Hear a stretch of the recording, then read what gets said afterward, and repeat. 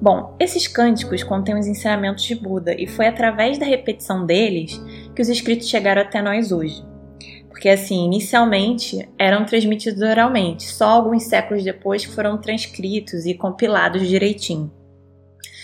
Mas dentro desses cânticos existe uma categoria específica que a gente chama de paritas. A palavra parita em Pali significa proteção, então são cânticos entoados com o objetivo de proteger aqueles que entoam, aqueles que escutam e os ambientes em que a prática é realizada. Existem paritas para tudo quanto é tipo de coisa, tipo para proteger picada de cobra, de animal selvagem, mas um parita específico pelo qual eu me apaixonei foi o Parita Metta Sutta, que é a inspiração de amor e bondade. A história desse parita é a seguinte: Buda liderou, durante seus 45 anos de carreira como professor, um retiro anual de 3 meses durante a estação chuvosa na Índia. Religiosos do país inteiro viajavam para Jetavana, que era o monastério onde Buda ensinava, para meditar junto com o mestre. Em uma ocasião, ele encaminhou 60 monges para irem para uma floresta remota aos pés do Himalaia e passar o período das chuvas meditando. Quando os monges chegaram, eles foram bem recebidos pelos moradores do local, mas os espíritos da floresta não ficaram muito felizes em ter a vida alterada pela presença deles. Então, em vez de recebê-los bem, os espíritos materializavam imagens fantasmagóricas perto das trilhas e espalharam cadáveres pela floresta para assustar. Vendo os fantasmas e cheirando a carne podre, os monges se aterrorizaram e saíram correndo de volta para perguntar para o Buda o que fazer. Ouvindo toda a história dos monges, o Buda os encorajou a voltar para a floresta. Ele disse assim: vocês foram sem uma arma e dessa vez vocês vão precisar estar armados.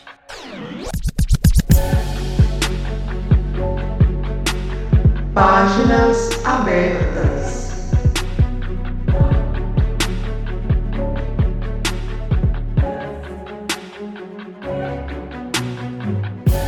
Como vocês podem ver, gente, esse Páginas Abertas de hoje é o Páginas Abertas número 21. A gente vai falar sobre mantras, decretos, pontos cantados. A gente vai falar sobre música dentro da espiritualidade.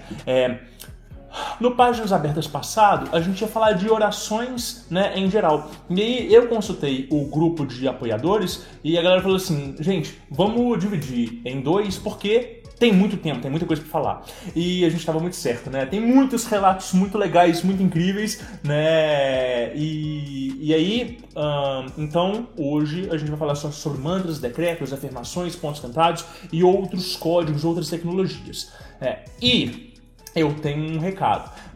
O próximo Páginas Abertas acontece ainda em março, no dia 24 de março. Por quê? Porque eu vou fazer uma viagem em abril e ia cair na data que eu ia estar fora. Então eu adiantei o Páginas Abertas que vem, que é o Páginas Abertas de Sonhos, E a gente já tem muitos relatos. Então, me ajudem a estragar a programação do Páginas Abertas e mandem relatos, porque a gente divide em parte 1 e parte 2 também. Eu acho que sonhos é um tema que tem muita gente esperando por muito tempo. A Raquel vai dar um show de protagonismo nesse Páginas Abertas, vai ser muito legal.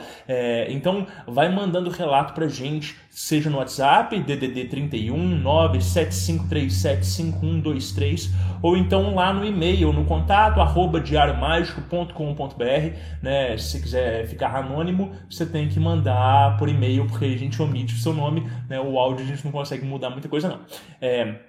E vocês têm que saber que as decisões que a gente toma acerca do Diário Mágico e do Páginas Abertas são consultadas lá no nosso grupo secreto. Então, se você quer fazer parte do nosso grupo secreto, entra lá no apoia.se/Diário Mágico e vocês, em qualquer categoria de apoio, podem entrar para o nosso grupo, fazer parte, trocar ideia com a gente e ajudar a gente a construir um Diário Mágico ainda maior e ainda mais dinâmico.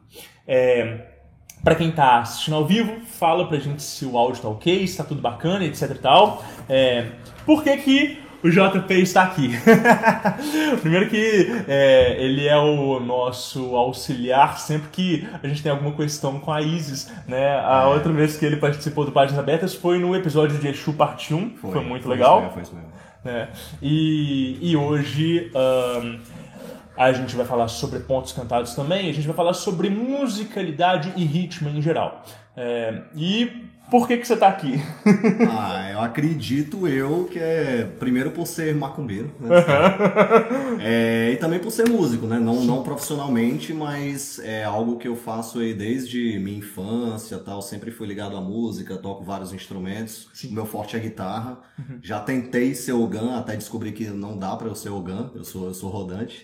Aí essa mistura eu acho que fez eu estar aqui sentado nessa cadeira aqui hoje. Ogan é o cara que toca atabaque. Isso, o Ogan é o responsável pela musicalidade dentro do candomblé. Né? E o que acontece se você tem mediunidade de incorporação e você vai pro atabaque? Vai descer a entidade no você? Não é muito legal. Não é muito legal, não. Passei por uma experiência dessa em um terreiro que eu fazia parte. Eu tava pensando que era Ogan. Eu cheguei a comprar atabaque pra eu treinar os toques e tal. E até cheguei a aprender a tocar um Ijexá, a tocar um samba de cabula, um barra-vento. Até um momento em que uma determinada gira de Exu tava tocando lá e tal, e a vista começou a escurecer, comecei a ficar tonto, aquela coisa. E o chefe dos Ogãs da época, ele olhou pra mim e falou: teu lugar não é aqui. Desce lá que teu lugar não é aqui. Aí desde então meu sonho de ser Ogã foi frustrado, mas a minha outra tarefa como rodante de gira tá firme e forte. Legal. Você falou alguns termos, né? Ijexá, né? São formas de toques que eles representam coisas diferentes dentro do ritmo. Isso, a gente pode resumir chamando de toques sagrados, né? São determinados toques que são tocados no candomblé, na umbanda, na quimbanda, no molocô, seja onde for. E esses toques, eles têm a função magística deles. Seja de chamar, seja de manter uma corrente, seja de encerrar a corrente. Dependendo ali se for numa casa de nação entenda-se candomblé, né? Se for no culto de nação, determinados orixás são determinados toques e por aí vai. É aquele tipo de toque que você não vai ficar batendo na mesa num bar. Brincando. Você não vai, Rod, vamos aqui bater um Ijexá na mesa? Não, isso não existe. É um toque sagrado e tem que ter todo o respeito de um ritual sagrado que a que ele pertence. De uma certa forma, o ritmo sonoro, ele encerra a vibração do orixá, daquela energia nele? Sim. E isso, na nação de Queto, que é onde eu fiz as minhas obrigações, é muito flagrante. Para quem frequenta o candomblé sabe que existem determinadas vestimentas dos orixás. E alguns orixás, eles usam o saião, contudo ele deixa o pé à mostra. Porque quando a pessoa está ali emanando a energia do orixá, os ogãs eles estão de olho no pé do orixá. E o orixá, ele provoca o ogã com o ritmo que ele quer. Caraca. E o ogã vai lá e toca de acordo com o que o orixá está pedindo para ele. Entendi. Entendeu? Então, o ritmo, aquilo ali tudo é ditado pela ritualística e pela energia que está rodando no local. Existe uma dinâmica, não são coisas paralelas, são completamente interdependentes. Você pode ter certeza, com certeza. O que é um ogã bom e um ogã ruim? É difícil, né? Aí o Rodrigo me joga na fogueira, velho. Tô perguntando porque é curiosidade, assim, não entendo. Eu vou falar, deixar bem claro que eu não sou Ogã, né? Tive esse meu sonho frustrado. Mas um Ogã bom, pra mim, é aquele que ele consegue fazer a leitura do ambiente pra saber qual é o ponto, qual é a cantiga que ele tem que puxar ali no momento. É o Ogã que ele tem aquela sincronia com as entidades ou com os orixás que estão ali no salão dançando. E o Ogã ruim é exatamente o oposto disso. É aquele cara que ele não sabe os toques, ele não sabe cuidar do próprio instrumento. E entenda-se o atabaque, né? O instrumento ali é mais que um instrumento. Ali a gente tem o rumpi e o ilé, né? Que são os três atabaques sagrados dentro do candomblé. Grande, médio e pequeno. Isso. E entenda eles como orixás. Os atabaques, eles comem, eles têm os rituais próprios dele. Não é qualquer um que pode pegar no couro do atabaque. Existe um processo, um ritual de lavagem de mãos. Aquele Ogã, ele tem que ser confirmado com o caminho de Ogã através do jogo de búzios. Tem todo tem todo um processo pra isso daí. E o Ogã ruim é o que foge disso daí. Tá no automático, não tá na presença, não consegue sustentar. Ele não tira a musicalidade do atabaque, ele agride o atabaque, é sempre o mesmo toque, ele não afina, não tem aquele cuidado, enfim. Eu posso pensar que o Ogã e o atabaque tornam-se um dentro do fazer cerimonial? Com certeza. Existe um Itã Me controla no tempo aí, Vai, não por deixa eu atrapalhar aqui não, tá? A gente falou que a gente ia começar devagarzinho, já tá no papo. Eu também, quando eu começo a falar de macumba misturado com música, eu não vejo relógio não. Mas assim, existe um Itã. Itã são as lendas dos orixás, Sim. as lendas que explicam vários se não todos, vários fundamentos dos cultos de nação. Legal. E existe um desses Itãs que explica a origem do primeiro Ogã, tá? E também entenda-se que Ogã é uma figura de candomblé. Tá. Na Umbanda ele é chamado de curimbeiro, é o responsável pela curimba. Entendi. Tá? O Ogã, ele é uma função de candomblé. O nome Ogã, é aquele que porta o gã. O instrumento gã, ele é conhecido pela gente como agogô. Ele faz e aquele instrumento, agora falando da musicalidade, ele puxa o tempo.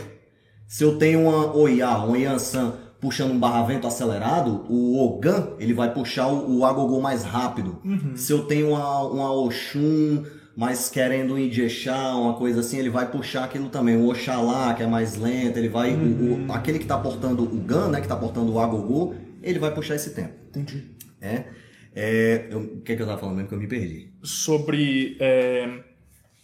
Começa a pensar demais aqui, a cabeça voa aqui. Sobre a questão do Ogã com o atabaque como uma única inteligência. Peguei. Aí eu tava falando do Itã. Sim. O que esse Itã diz? Ele diz que existe o Aie e o Orum. Aie é aqui onde a gente está. Aie é terra, é onde a gente está. Tanto que Obalu Aie, senhor da terra. Sim. Né? E o Orum é onde os orixás habitam. E lá no Orum, em tempos remotos, os orixás eles iam pro barracão para dançar, para festejar, para fazer o que eles gostavam de fazer. E quem tocava era quem? Uma chance. Exu. Exu tocava, Exu sabia os toques, Exu sabia as cantigas, sabia não, ele sabe, né? Sim. As cantigas e como agradar os orixás e tudo. Aí teve um dia que o Exu chegou e falou assim: aqui eu quero dançar também, eu quero ir pra festa também, não é assim não? E falou: não vou mais tocar, eu quero dançar. Aí os orixás ficaram: não, a gente vai ficar sem o som, a gente vai ficar sem as cantigas e tal. Aí Olodumare é o criador de tudo, tá? Olodumare chegou e falou assim: Exu, vamos fazer o seguinte então. Não com essas palavras. Tá? Olodumare falando com esse sotaque nordestino é uma maravilha. A Olodumare chegou e falou assim: Exu, vem cá, vamos fazer o seguinte então. Pegue um mortal, pegue um homem, ensine pra ele como são os toques sagrados. Esse homem vai tocar pra gente e você vai poder festejar, mas você precisa ensinar. Aí Exu foi no Aie, pegou um mortal, um homem ensinou os toques e falou: agora toca pros orixás que eu vou dançar também. E aí nasceu o primeiro Ogã. Entendi. Então, assim, ele e o atabaque, eu entendo que é uma coisa só. E é doido essa coisa de ser o Exu, o comunicador, porque faz do Ogã também um mensageiro entre os orixás e a humanidade. Sim, sim. Tem aquele clichê, aquela máxima dentro do candomblé e da Umbanda que sem Exu não se faz nada. É o primeiro a ser saudado e tal. Sem Ogã, o Ogã, a figura do Ogã, ele é um fundamento. Sim. Não é a pessoa em si, é o Ogã. Ele é um fundamento. Tanto que a gente pede bênção para Ogã. O Ogã, ele é chamado de pai. É pai Ogã. E ele já nasce Ogã. Olha. Ele não é preparado, ele já nasce no caminho de Ogã. Né? E sem Ogã não se faz nada. Sim. Nossos Ogãs devem estar... Nossa, os Ogãs devem estar... a bola dos Ogãs aqui, pelo amor de Deus. Eu resolvi começar a live, JP, com um relato muito legal do Iago. Vamos ouvir.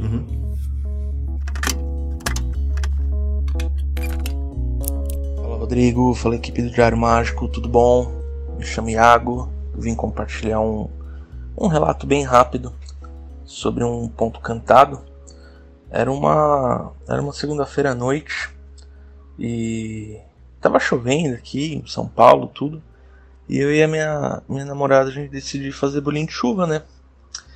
E, putz, era de noite já, só que a gente tava com uma vontade muito grande de tomar café. E falava, vamos fazer um café, né?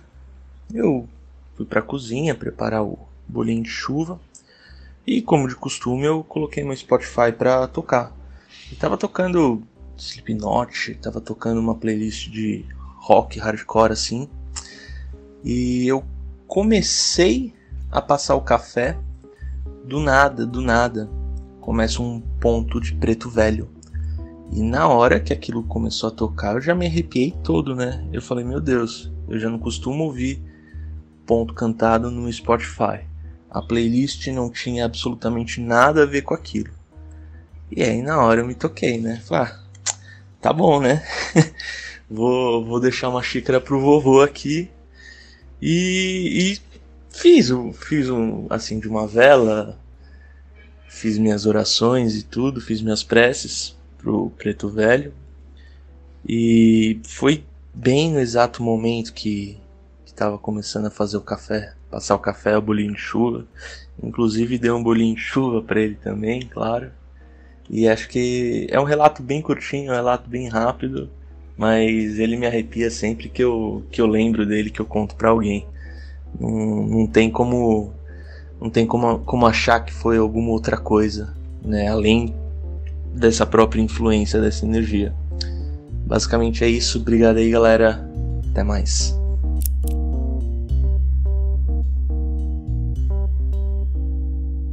Sensacional. E a sensibilidade que ele teve. Pô, tava ali, todo mundo conhece Slipknot, né? E a sensibilidade que ele teve, do nada o Spotify mudou pra um ponto de Preto Velho, ele teve a sagacidade, entendi, e foi lá, sensacional. Você já teve experiência desse tipo de uma espécie de tecnomagia, da entidade de alguma forma interferir? Não. Olha, eu tive uma hoje a gente tá numa sexta-feira, há 3 dias atrás.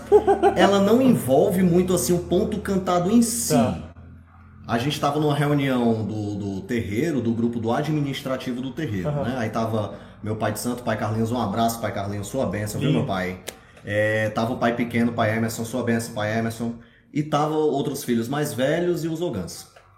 Aí a gente tava ali numa conversa descontraída e tal, e o chefe da esquerda da minha casa, da quimbanda do terreiro que eu faço parte, é o Tranca-Ruas de pai Carlinhos, né? E a gente, na conversa descontraída, a gente mencionou o nome dele fazendo alguma piada. Não, porque Tranca-Ruas, babá. Do nada, o celular do pai. Desculpe, não entendi. Aí todo mundo ficou se olhando assim, vamos parar de citar o nome do cara, né? Porque, desculpa, não entendi. Eu imagino ele falando, como assim? Não entendi não. Mas foi isso. A gente vê muito essa coisa das entidades, das pessoas se comunicarem por ponto cantado, né? Assim, eu tenho muito isso, de às vezes acordar com um ponto cantado na cabeça. Sim. E saber que às vezes aquela inteligência quer trabalhar junto comigo naquele dia, dentro de algum atendimento específico. Isso acontece com alguma frequência. Ou às vezes você está fazendo alguma tarefa, algum fazer doméstico, sei lá, passando uma vassoura na casa e vem a música e você não sabe por que vem e tal, e aí você lembra que você tem alguma obrigação para fazer e tudo. Como que é a relação, né, da Umbanda e do Candomblé com pontos cantados em geral? É uma coisa que ela é essencial? Existem pessoas que, tipo assim, se relacionam com a entidade delas, mas não conhecem ponto cantado?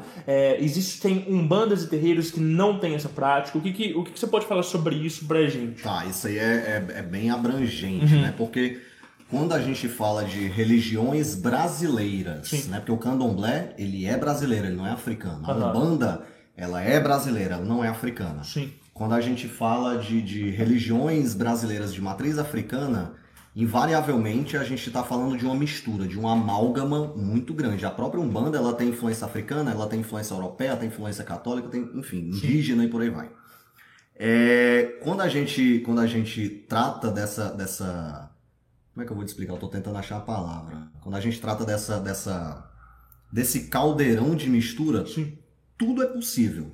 Então, a sua primeira pergunta foi? Se o ponto cantado ele é uma coisa fundamental, se ele está presente em todos os terreiros? Sim. Por quê?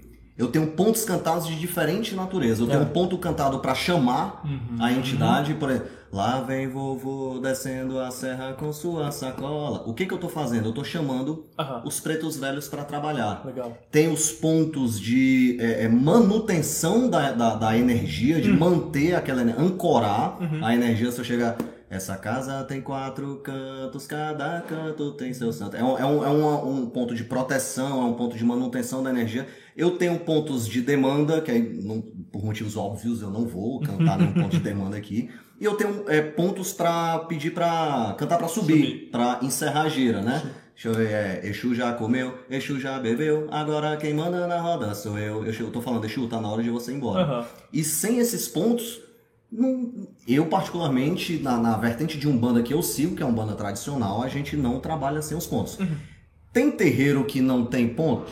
Que não tem os pontos cantados? Eu desconheço. Se alguém conhecer, não sei, quiser colocar pra gente, eu desconheço. Uhum. Mas eu já vi terreiros que não tem atabaque. Sim. Isso eu já vi também. Que não tem atabaque, isso eu já vi. Uhum. Não tô aqui dizendo, galera, que é certo ou que é errado, não cabe a mim, não existe isso, tá? No terreiro em que eu estou, com os fundamentos do meu Pai de Santo, tem os atabaques, tem os pontos e tem os diferentes tipos de pontos cantados.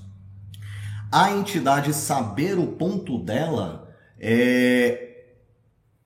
Isso é difícil de explicar porque o que acontece? Quando o médium ele está desenvolvendo e começando ali, vamos falando bem grosseiramente, pegando liga com a entidade, é exigir demais, eu não estou dizendo que é impossível, já vi acontecer, mas é exigir demais que aquela entidade já me diga a chave dela, já me dê um ponto riscado, já me dê um ponto cantado, já me dê, enfim, o CPF e RG dela.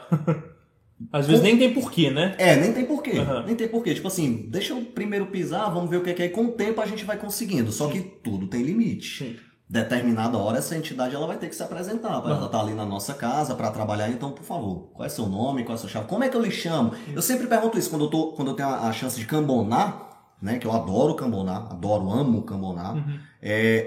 Eu vejo uma entidade que eu não conheço. Já chegou para boa noite, como é que eu posso chamar o senhor ou a senhora? Como é que eu posso lhe tratar? Né?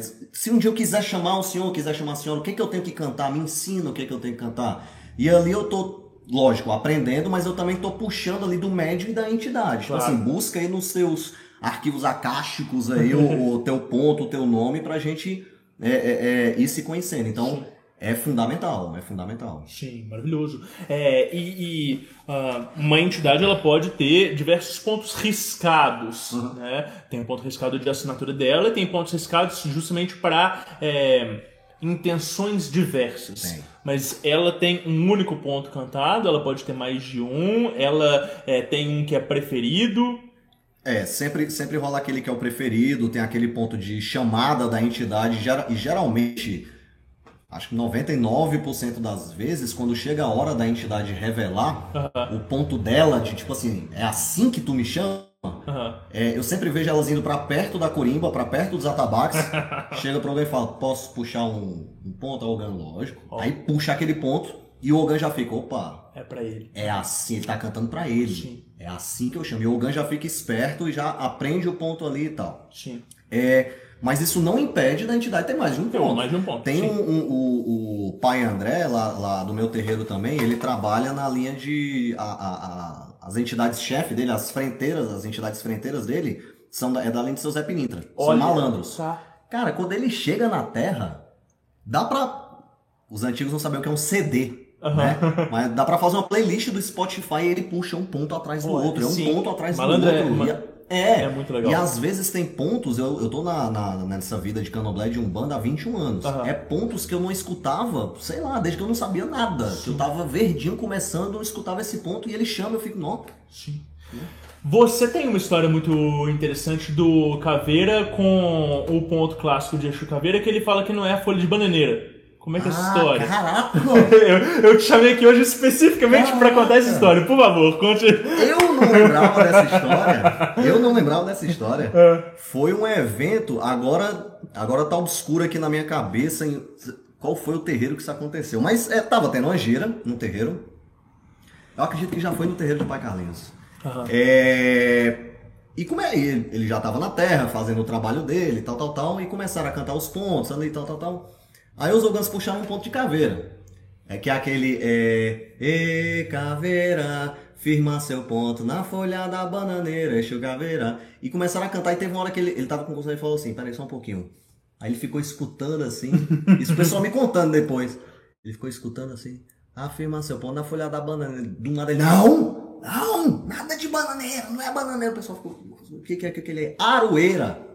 Aroeira, eu nem sabia que existia uma planta chamada aroeira. Eu descobri, eu vi essa planta pela primeira vez, inclusive aqui em Minas Gerais. Me mostraram, aquilo ali é uma aroeira. Prazer em lhe conhecer, eu não lhe conhecia.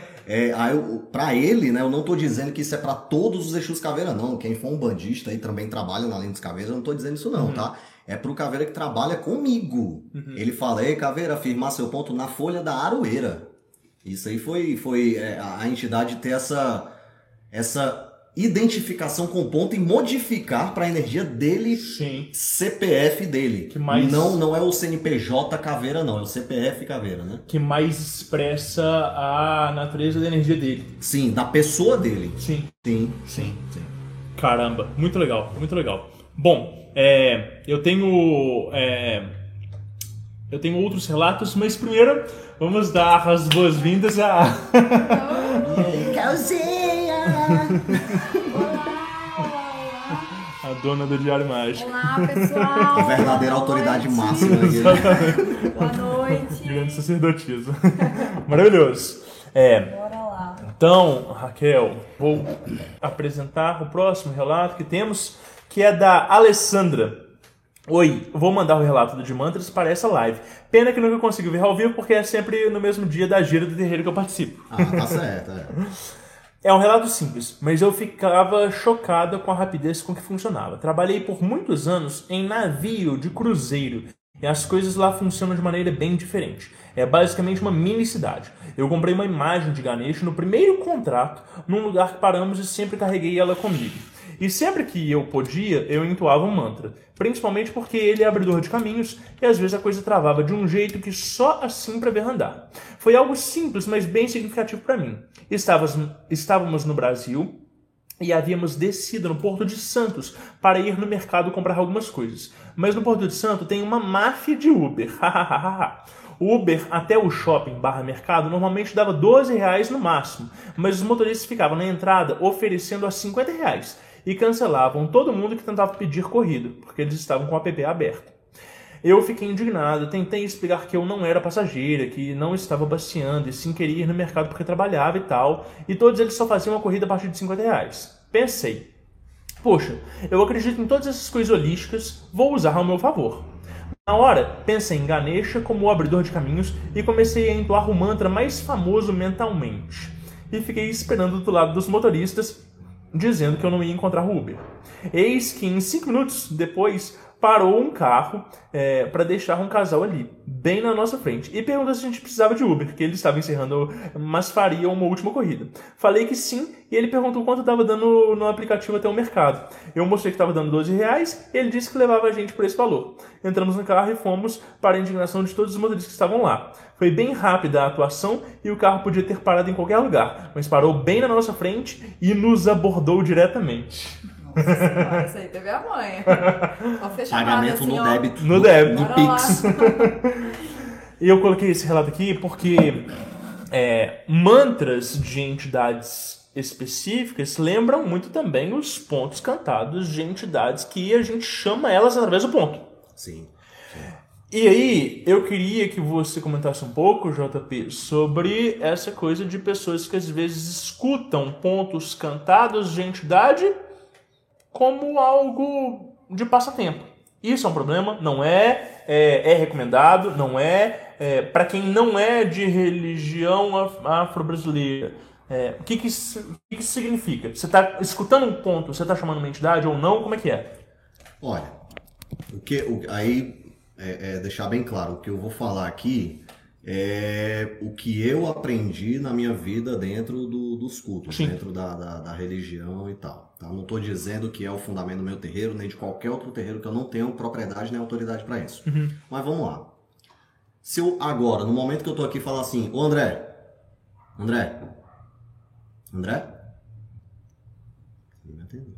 Patrícia. Mas fala assim, ô Raquel. Oi.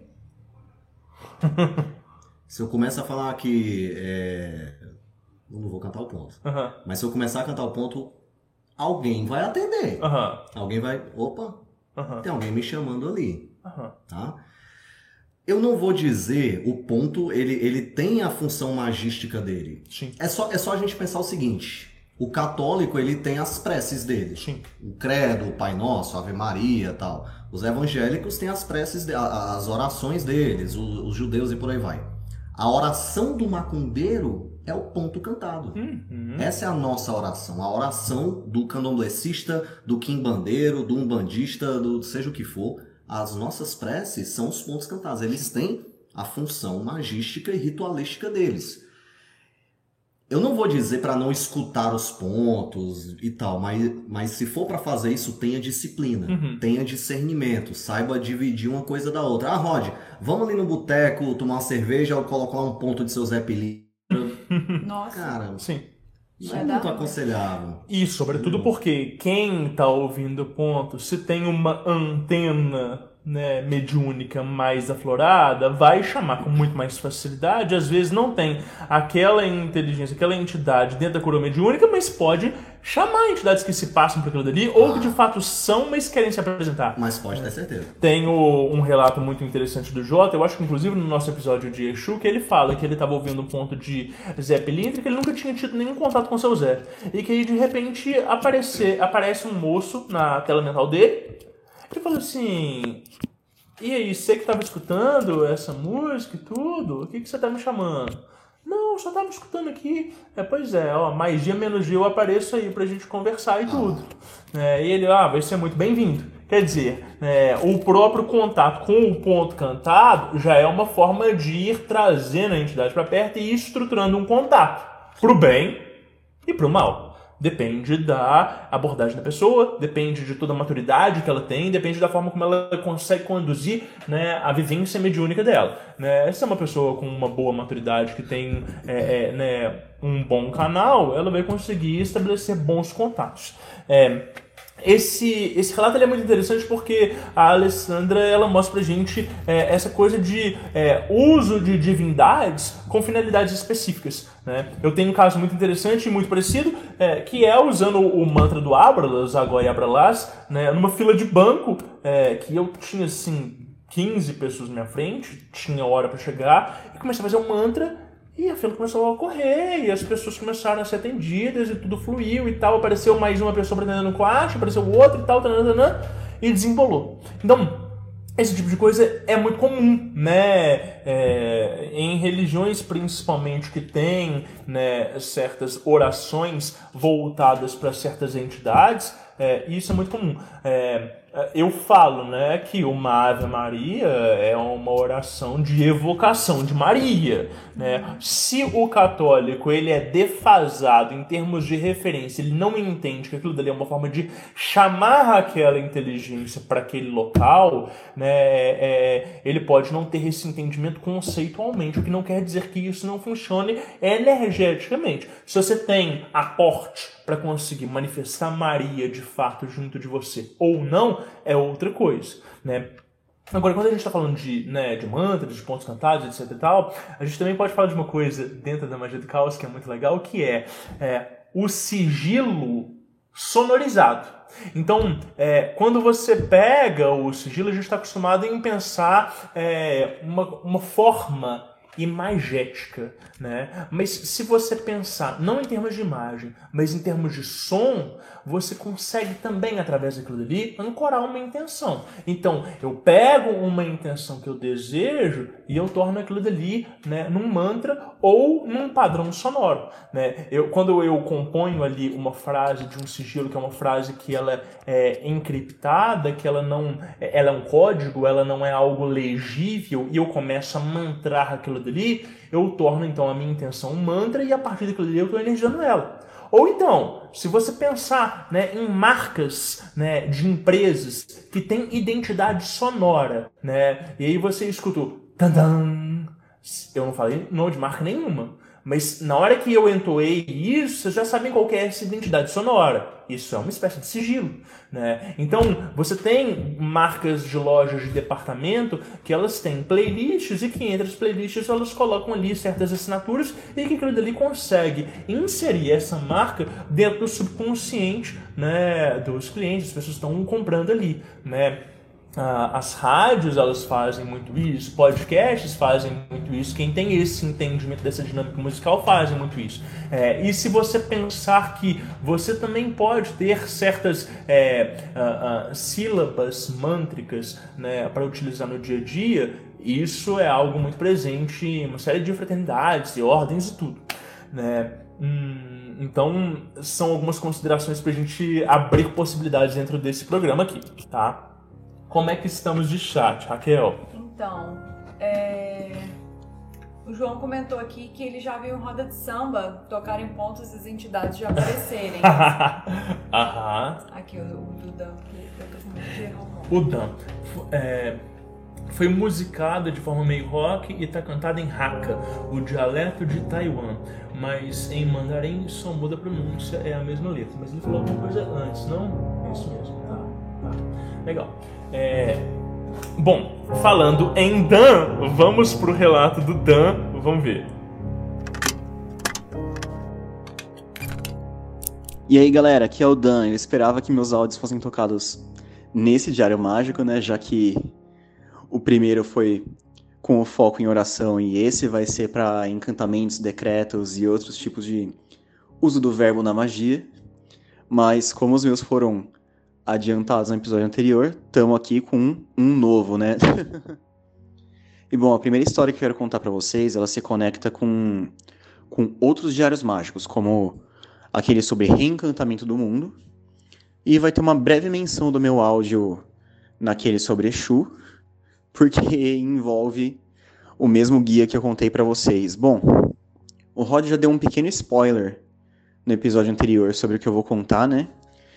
Porque envolve uma conversa que a gente teve sobre o uso de música popular, no sentido de música pop mesmo, pop, rock, o que a gente escuta no Spotify, dentro da magia.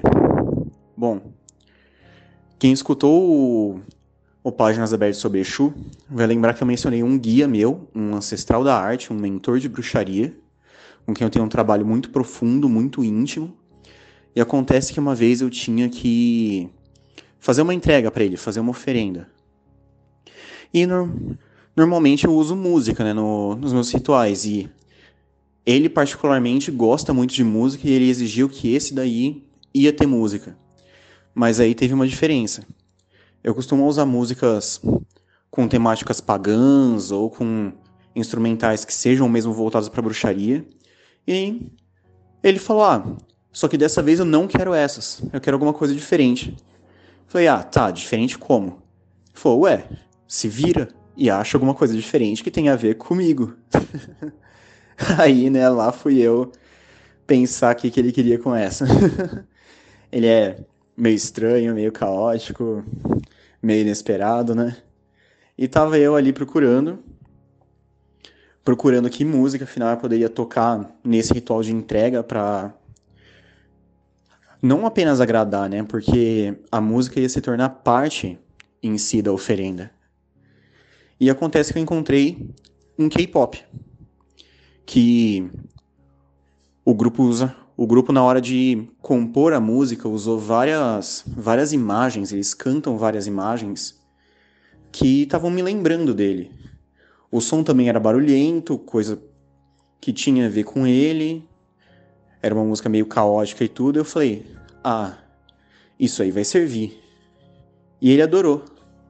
Adorou muito, porque o propósito disso, que ele mais queria, era justamente que eu tivesse um olhar encantado, ou reencantado, que encontrasse símbolos que têm ressonância com ele no mundo, no lugar de ir apenas naquilo que, desde o início, é feito para um propósito sagrado. E música, particularmente, é uma coisa que é feita com uma intenção. Não necessariamente uma intenção mágica, longe disso daí, mas a música ela quer comunicar alguma coisa. Ela tem uma mensagem que está organizada ali.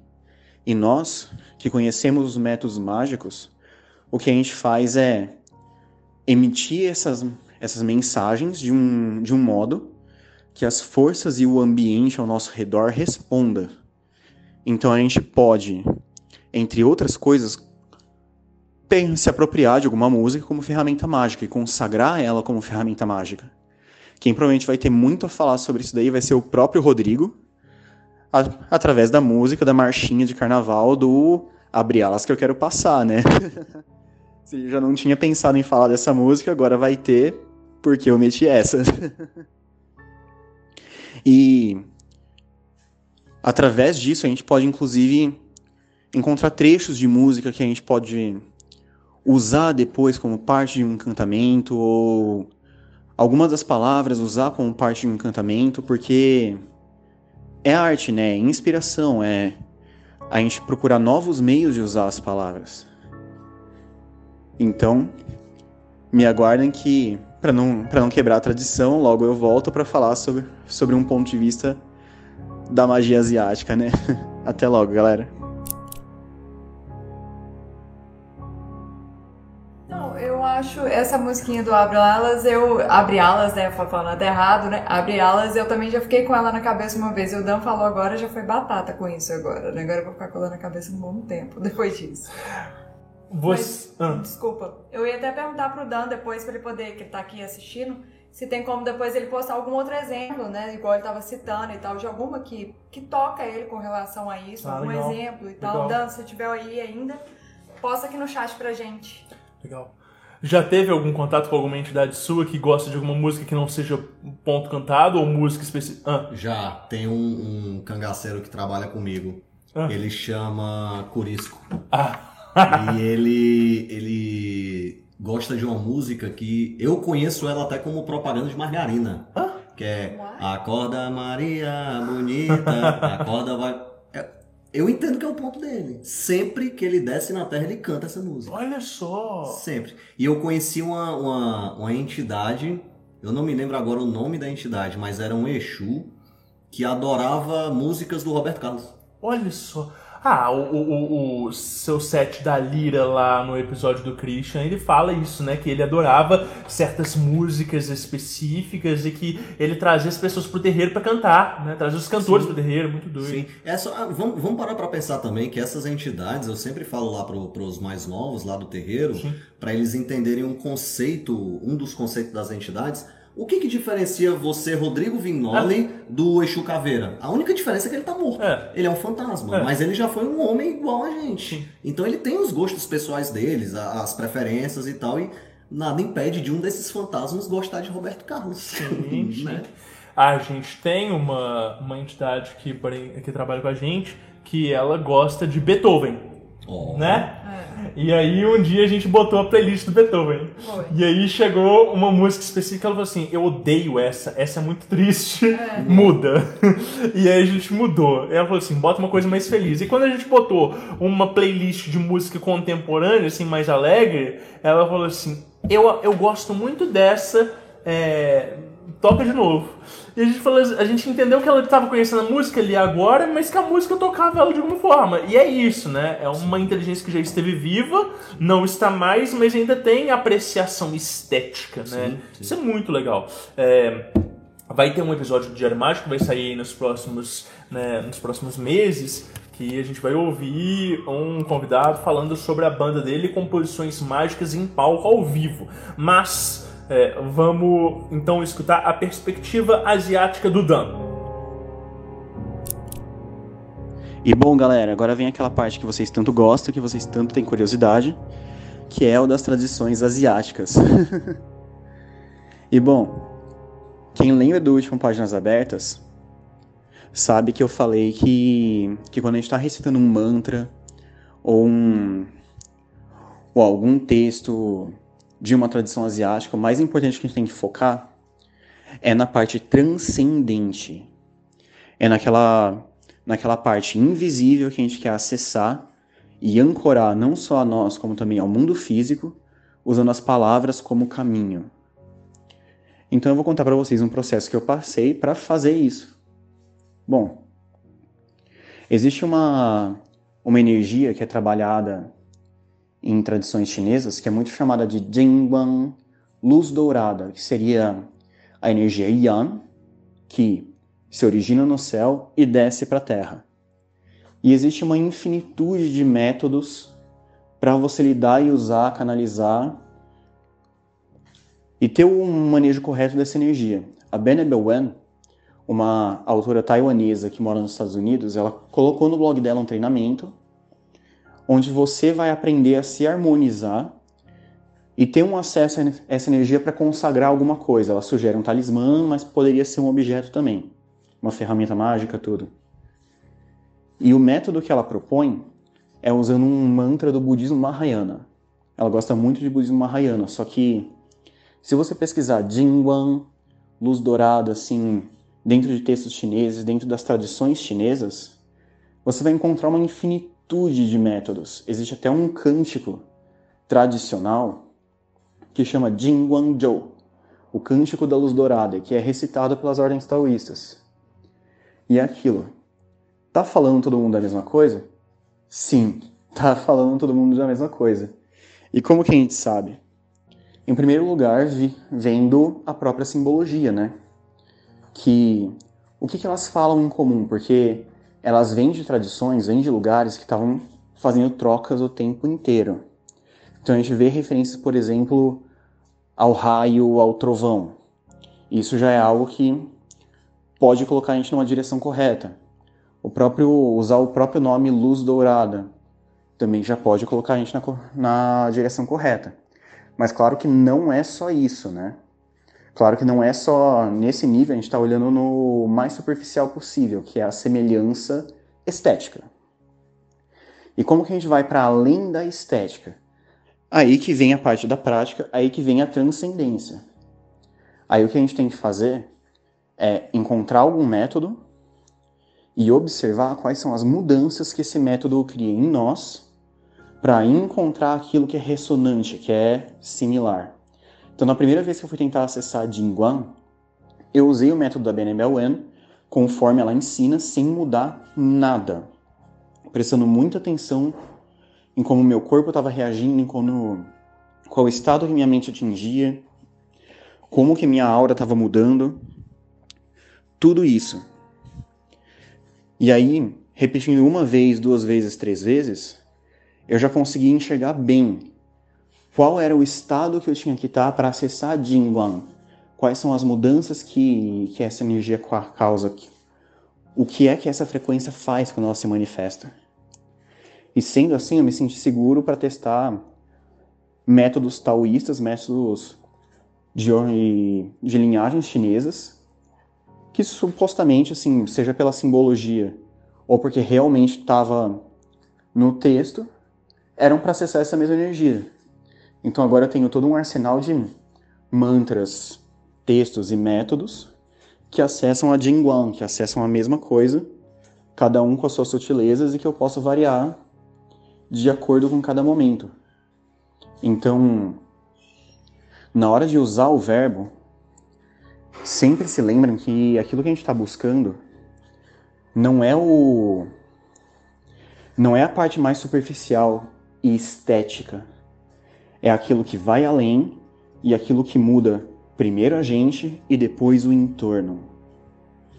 Sempre lembrem de observar qual que é a mudança que a gente faz rumo ao transcendente. Valeu, galera. Até a próxima.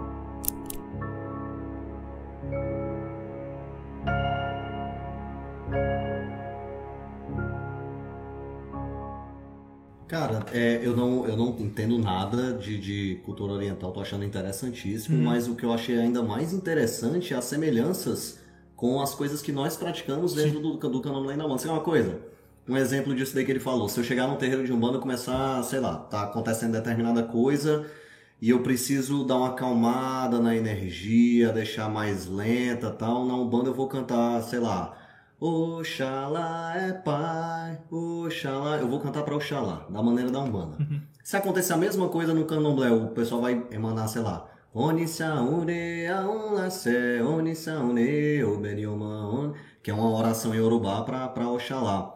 São métodos diferentes, mas que eu tô chamando aquela mesma energia. Legal. Eu tô chamando a mesma coisa, cada um da sua maneira, e as duas estão corretas. Sensacional o que ele falou. Que legal. Ele tem uma propriedade sensacional para falar ele isso sempre daí. dá uma aula pra gente quando ele Que manda propriedade ele tá aí? Ele tá no... Tá participando, ele tá muito Dan. no chat. E ele Tá aqui, tá participa aqui. com uma certa frequência do Páginas Abertas. O que você achou, Kel? Não, eu achei incrível. O Dan sempre dá uma aula pra gente, né? E esse exemplo também, igual o JP colocou, parece que as culturas, assim, elas vão, assim, se alinhando e chegando no mesmo propósito, né? Assim, igual ele colocou, né? Da chinesa e no caso do terreiro. Tem uma coisa muito legal no relato do Dan, que é a metodologia que ele usa para experimentar outros sistemas, né? Então ele pega e executa o método da autora que ele confia, que ele gosta, por 1, 2, 3 vezes, e observa em si mesmo o que aquela energia provoca nele. E a partir daquilo dali ele constrói uma referência interna para ele entender outros métodos de outros grimórios ou outros sistemas mais antigos ou paralelos, e para entender como aquilo dele ressoa, se bate naquela referência, se não bate, o que é seguro, o que não é, né? E eu sou muito suspeito para falar disso, porque eu gosto muito desse paradigma energético. Eu falo que quando a gente tem esse entendimento energético, a gente está acessando de fato o que as coisas são para além do verbo, né? Então não é o autor descrevendo a metodologia dele, mas sim o que reverbera em você e como que você consegue, né, absorver, entender, interpretar e como aquilo dele ressoa, né? Então essa fala do Dan de enxergar a transcendência, né, o que há por trás do texto, né, o que aquilo dali evoca, isso é muito importante, isso é muito interessante, né? Podemos, fala-me. Vamos lá, Francisca. O mantra Kodosh, Kodosh, Kodosh, Adonai Tsabaoth tem como, de fato, reestruturar, alinhar o campo energético e espiritual de quem o faz? E ele também afasta espíritos malignos? Qualquer mantra de evocação de uma inteligência superior, de alguma forma esteja, né, iluminada, ele vai afastar espíritos malignos simplesmente porque essa energia ela é expansiva e essas inteligências malignas elas são incompatíveis com isso. Então, sim. Agora, a questão de reestruturar o campo energético depende da fundamentação de quem o faz, né? O mantra por si só, ele não tem um objetivo fundamentado, tá? Então, se você tiver esse entendimento e essa intenção, você consegue fazer isso sim com esse mantra específico, né? É dito que esse é o mantra que os anjos cantam e entoam diante do Altíssimo, né? Se você tem fundamentação de, né, religião judaica ou judaico-cristã, né, e consegue comungar com isso, você vai ter resultados muito, muito interessantes, né, a partir desse mantra, tá? O Ancestral Music falou que uma vez ele tocou na Quarta Mística no Ofélia, que é aqui em BH, uma edição da música Deixa a Gíria Girar, dos Tincoas. Sensacional. A amiga que tira a carta do tarô tava trabalhando lá e pediu pra poder tocar a música porque ela era do terreiro. Meu pai vem da Ruanda e a nossa mãe é Iansã. Nossa, sensacional. E essa coisa da pessoa tá tirando carta e tocar a música e de repente ela quase virar. Nossa, maravilhoso. Nossa. Pode ir lá? Sim. João Gouveia. A potência do mantra está ligada à conexão da pessoa com aquela egrégora específica e a estruturação do canal de luz da pessoa? Isso. Tanto a questão da egrégora, mas uma pessoa que às vezes não tem conexão nenhuma com a egrégora, mas tem um canal de luz potente, ela é relevante, né? Ela tem ressonância. Então ela vai entoar um mantra e ela vai ter mais fertilidade na hora que ela se projeta, né? E aí, JB, você consegue contar a história da... Cuidado com a história que você vai me pedir. Ave Maria da... Podemos contar a história? Pode. Então conta essa história, que essa história é muito importante. Eu queria essa história pro episódio passado de orações, mas já que você tá aqui, eu vou abusar da sua boa vontade. Tá, essa história pode ser que eu me equivoque aqui em algum detalhe dela, porque ela não se passou comigo, ela se passou com o meu pai de santo. Pai Carlinhos, maravilhoso. Pai Carlinhos, sua bênção, meu pai. E ele já me contou essa história já tem alguns anos, mas foi um negócio que me marcou. Então, assim, se eu falar alguma coisa equivocada, pai, ou se eu estiver assistindo aí, perdão, viu? Agô, perdoe. Mas pelo que eu me lembro que ele me contou foi o seguinte. Alguém estava acamado, doente demais, inclusive eu acredito que era ele. Estava acamado ali, os médicos não sabiam o que é que estava acontecendo e aquela coisa e tal. E a família do meu pai de santo, a família, 98% da família dele são de pessoas do candomblé e da Umbanda. Né?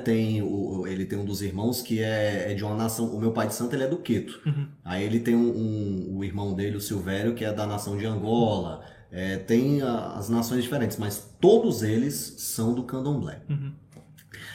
Aí, determinado dia, foi chamado um irmão nosso, que também tem as obrigações dele, tem as feituras dele e tal, para ver se ele conseguia ajudar na situação da enfermidade ali que estava acontecendo, e ele foi lá onde estava meu pai Carlinhos. Aí, lá no local, estava pai Carlinhos, estava esse senhor, agora não me recordo quem é, eu peço até desculpa, tava outro dos irmãos do pai Carlos tomando banho e tinha outro irmão lá no quarto com ele. 4 pessoas. E a mãe. E a mãe? A mãe dele estava lá. A mãe sanguínea deles, né? Ela não era do rolê. Ela é católica. Fervorosaça. A minha avó até chama de Carola, né? Aquela bem, bem católica mesmo, que sabe tudo ali e tal. Né? Fã do Papa e tudo.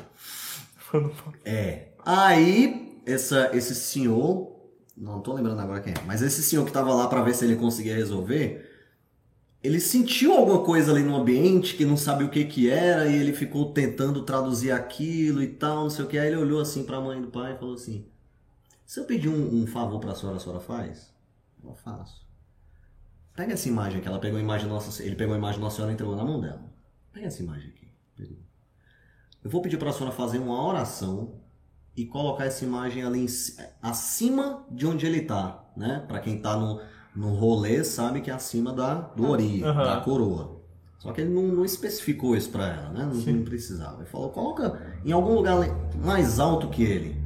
Aí ela ainda virou e falou assim, não, mas assim, eu tenho a minha religião que é diferente da de vocês, eu não tenho conhecimento, como é que vocês fazem, eu peço até desculpa, tá? Ele falou assim, não precisa pedir desculpa não, faça do seu jeito, a oração que a senhora mais tiver fé, que a senhora tem uma telema, né? Não falou esse termo, mas aquela vontade de verdade. Ela falou assim, olha, eu sou assim com a Ave Maria. Aí ele falou, pois não, por favor, a senhora faria isso? Ela faria. Diz que ela pegou a santa, ela falou, Ave Maria, cheia de graça. Quando chegou no cheia de graça, todos que estavam presentes viraram nos orixás. Um dos irmãos do pai que estava tomando banho, ele saiu do banheiro virado no Ogum, dançando igual Ogum. E o pai levantou virado no Oxóssi. Bom, zero bala, com 2 frases de uma Ave Maria da mãe dele. Essa história é muito legal. O pai Carlinhos já me contou ela algumas vezes e... por que eu pedi pra você contar essa história? Justamente para responder essa pergunta. O canal de luz dessa mulher era forte? Sem dúvidas. Né? A conexão dela com a oração era forte? Sem dúvidas. Mas também a conexão sanguínea dela enquanto mãe deles interfere diretamente. Né? Então existe uma série de fatores, sim, que tornam... aquela operação mais forte ou menos forte, com mais intensidade ou menos. Ela é um ancestral deles. Sim. Se a gente parar pra pensar, os meus pais são os meus ancestrais, os meus avós. Então, você tem ali um ancestral seu orando por você ali ao vivaço. Vivo. Não, e vivo. Não, para com isso. Maravilhoso. Vamos lá. A Lei Teixeira falou que quando trabalhava num centro espírita, tinha uma preta velha nordestina que cantava Nossa Senhora do Roberto Carlos enquanto aplicava o passe. E outra que queria cantar, mas dizia que ali não podia. Tadinha, né? Tadinha. Era um centro espírita ou um terreiro? Bom, tá como centro espírita que ela colocou. Aliás, que ele colocou. Legal, maravilhoso. Então, gente, mantras são composições rítmicas e de repetição, né?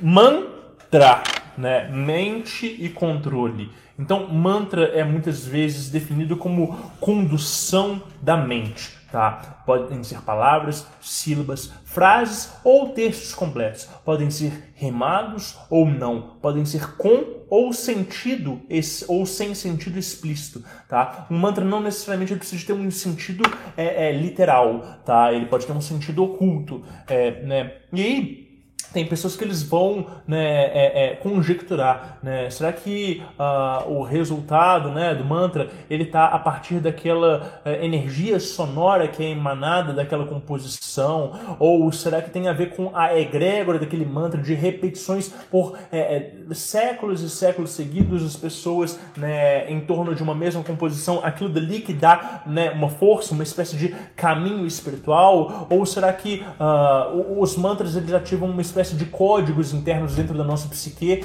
né? E a partir daquilo dali você desbloqueia certos mecanismos, né?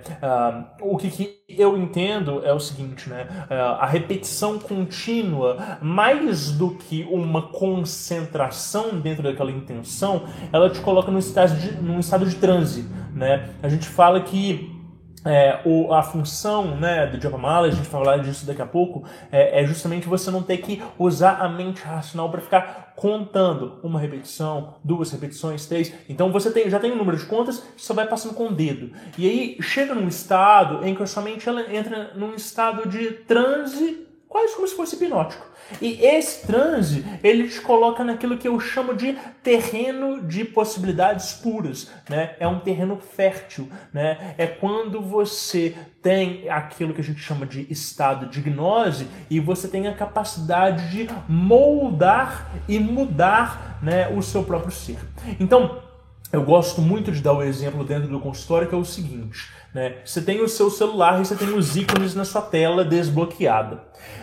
Para você acessar um aplicativo, você só precisa clicar nele. Mas se você quiser mudar esse aplicativo de lugar, você precisa de, sei lá, apertar na tela e aí os aplicativos vão ficar balançando e aí você consegue arrastar e remodular eles.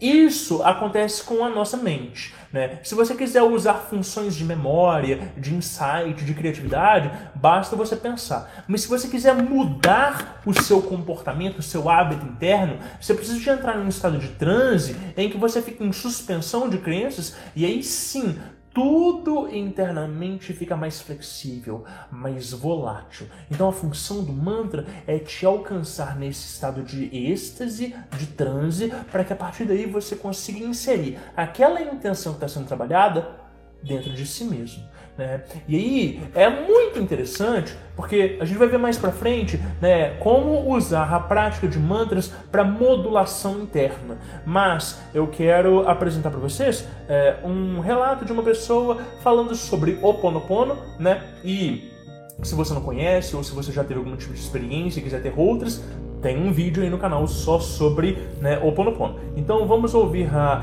Maria Larissa falando sobre Ho'oponopono.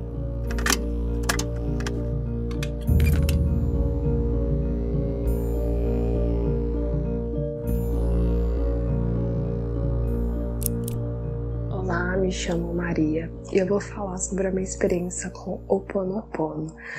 No começo eu fazia ele à noite e eu chorava muito, assim, muito mesmo.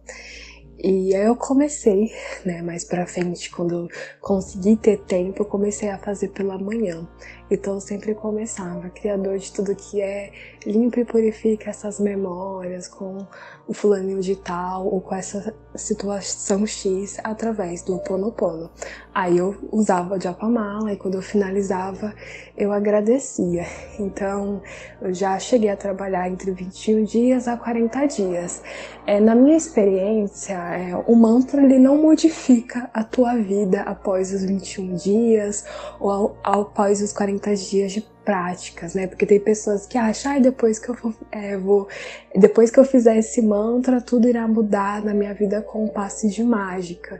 E não é bem assim, né? Porque as pessoas elas querem receitas prontas. A experiência que eu tive é acessar, né? Acessar memórias, acessar dores que antes eu nem sabia que existiam dentro de mim, situações, circunstâncias e pessoas que passarem no meu caminho, que pode ter meio que me machucado, me faz ter acessar essas lembranças tanto desta vida como de vida passada. E através disso, o Ho Oponopono, ele meio que nos convida a nos refletir sobre nós mesmos, sobre a nossa vida, sobre as nossas relações, tanto a relação que eu tenho comigo mesma, com o outro, e sobre o passado, sobre a infância. Então o Ho Oponopono, ele nos transporta para um outro lugar, né? Tanto do passado como do presente ou até mesmo de uma outra vida. E a gente vê esta dor, esta memória e esta lembrança, e cabe a você fazer com essa informação aquilo que você quiser. Você pode transformar e transmutar ela, ou você pode apenas ficar remoendo ela, né? Então, quando a gente faz as 4 afirmações, eu sinto muito, me perdoe, te amo, sou grato, você está pedindo perdão ao Criador de tudo que é. Não exatamente perdão à pessoa ou à situação, pedindo para que isso seja limpo e purificado. Então é uma ferramenta de autopercepção, de autoconhecimento de si mesma e do mundo, né? E através disso faz com que a gente acesse portais da nossa inconsciência que antes eram talvez desconhecidos por nós. E através desse autoconhecimento, dessa percepção, a gente começa a mudar a nossa realidade. Mas assim, a pessoa tem que querer. Não basta fazer um mantra pelo mantra, achando que tudo irá se resolver.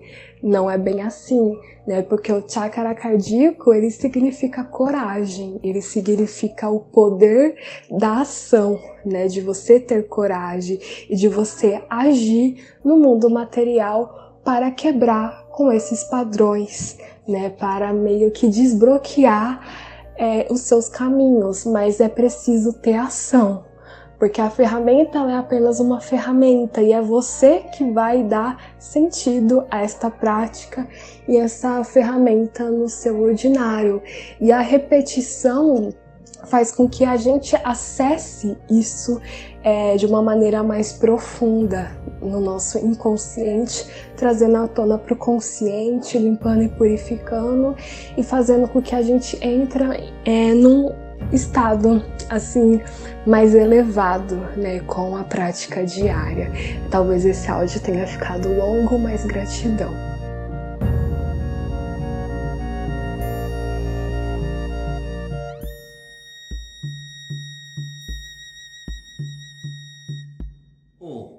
Uma pergunta minha, eu sou bem ignorante com o Ho Oponopono. O Ho Oponopono envolve repetições com musicalidade ou não necessariamente. São 4 afirmações. Sinto muito, me perdoe, te amo, sou grato. Entendi, mas... Você pode usar as contas fazendo com Japamala, ou então... Não sei. De forma livre. Na verdade, eu pego que, assim, peço desculpa aos colegas vegetarianos, veganos, né? Porque, assim, eu quando vou manusear uma carne para poder comer, eu faço Ho Oponopono. Sempre faço. Sempre. Desde que eu aprendi, né, eu faço. E realmente eu noto diferença. Muito. Na hora que a gente vai comer.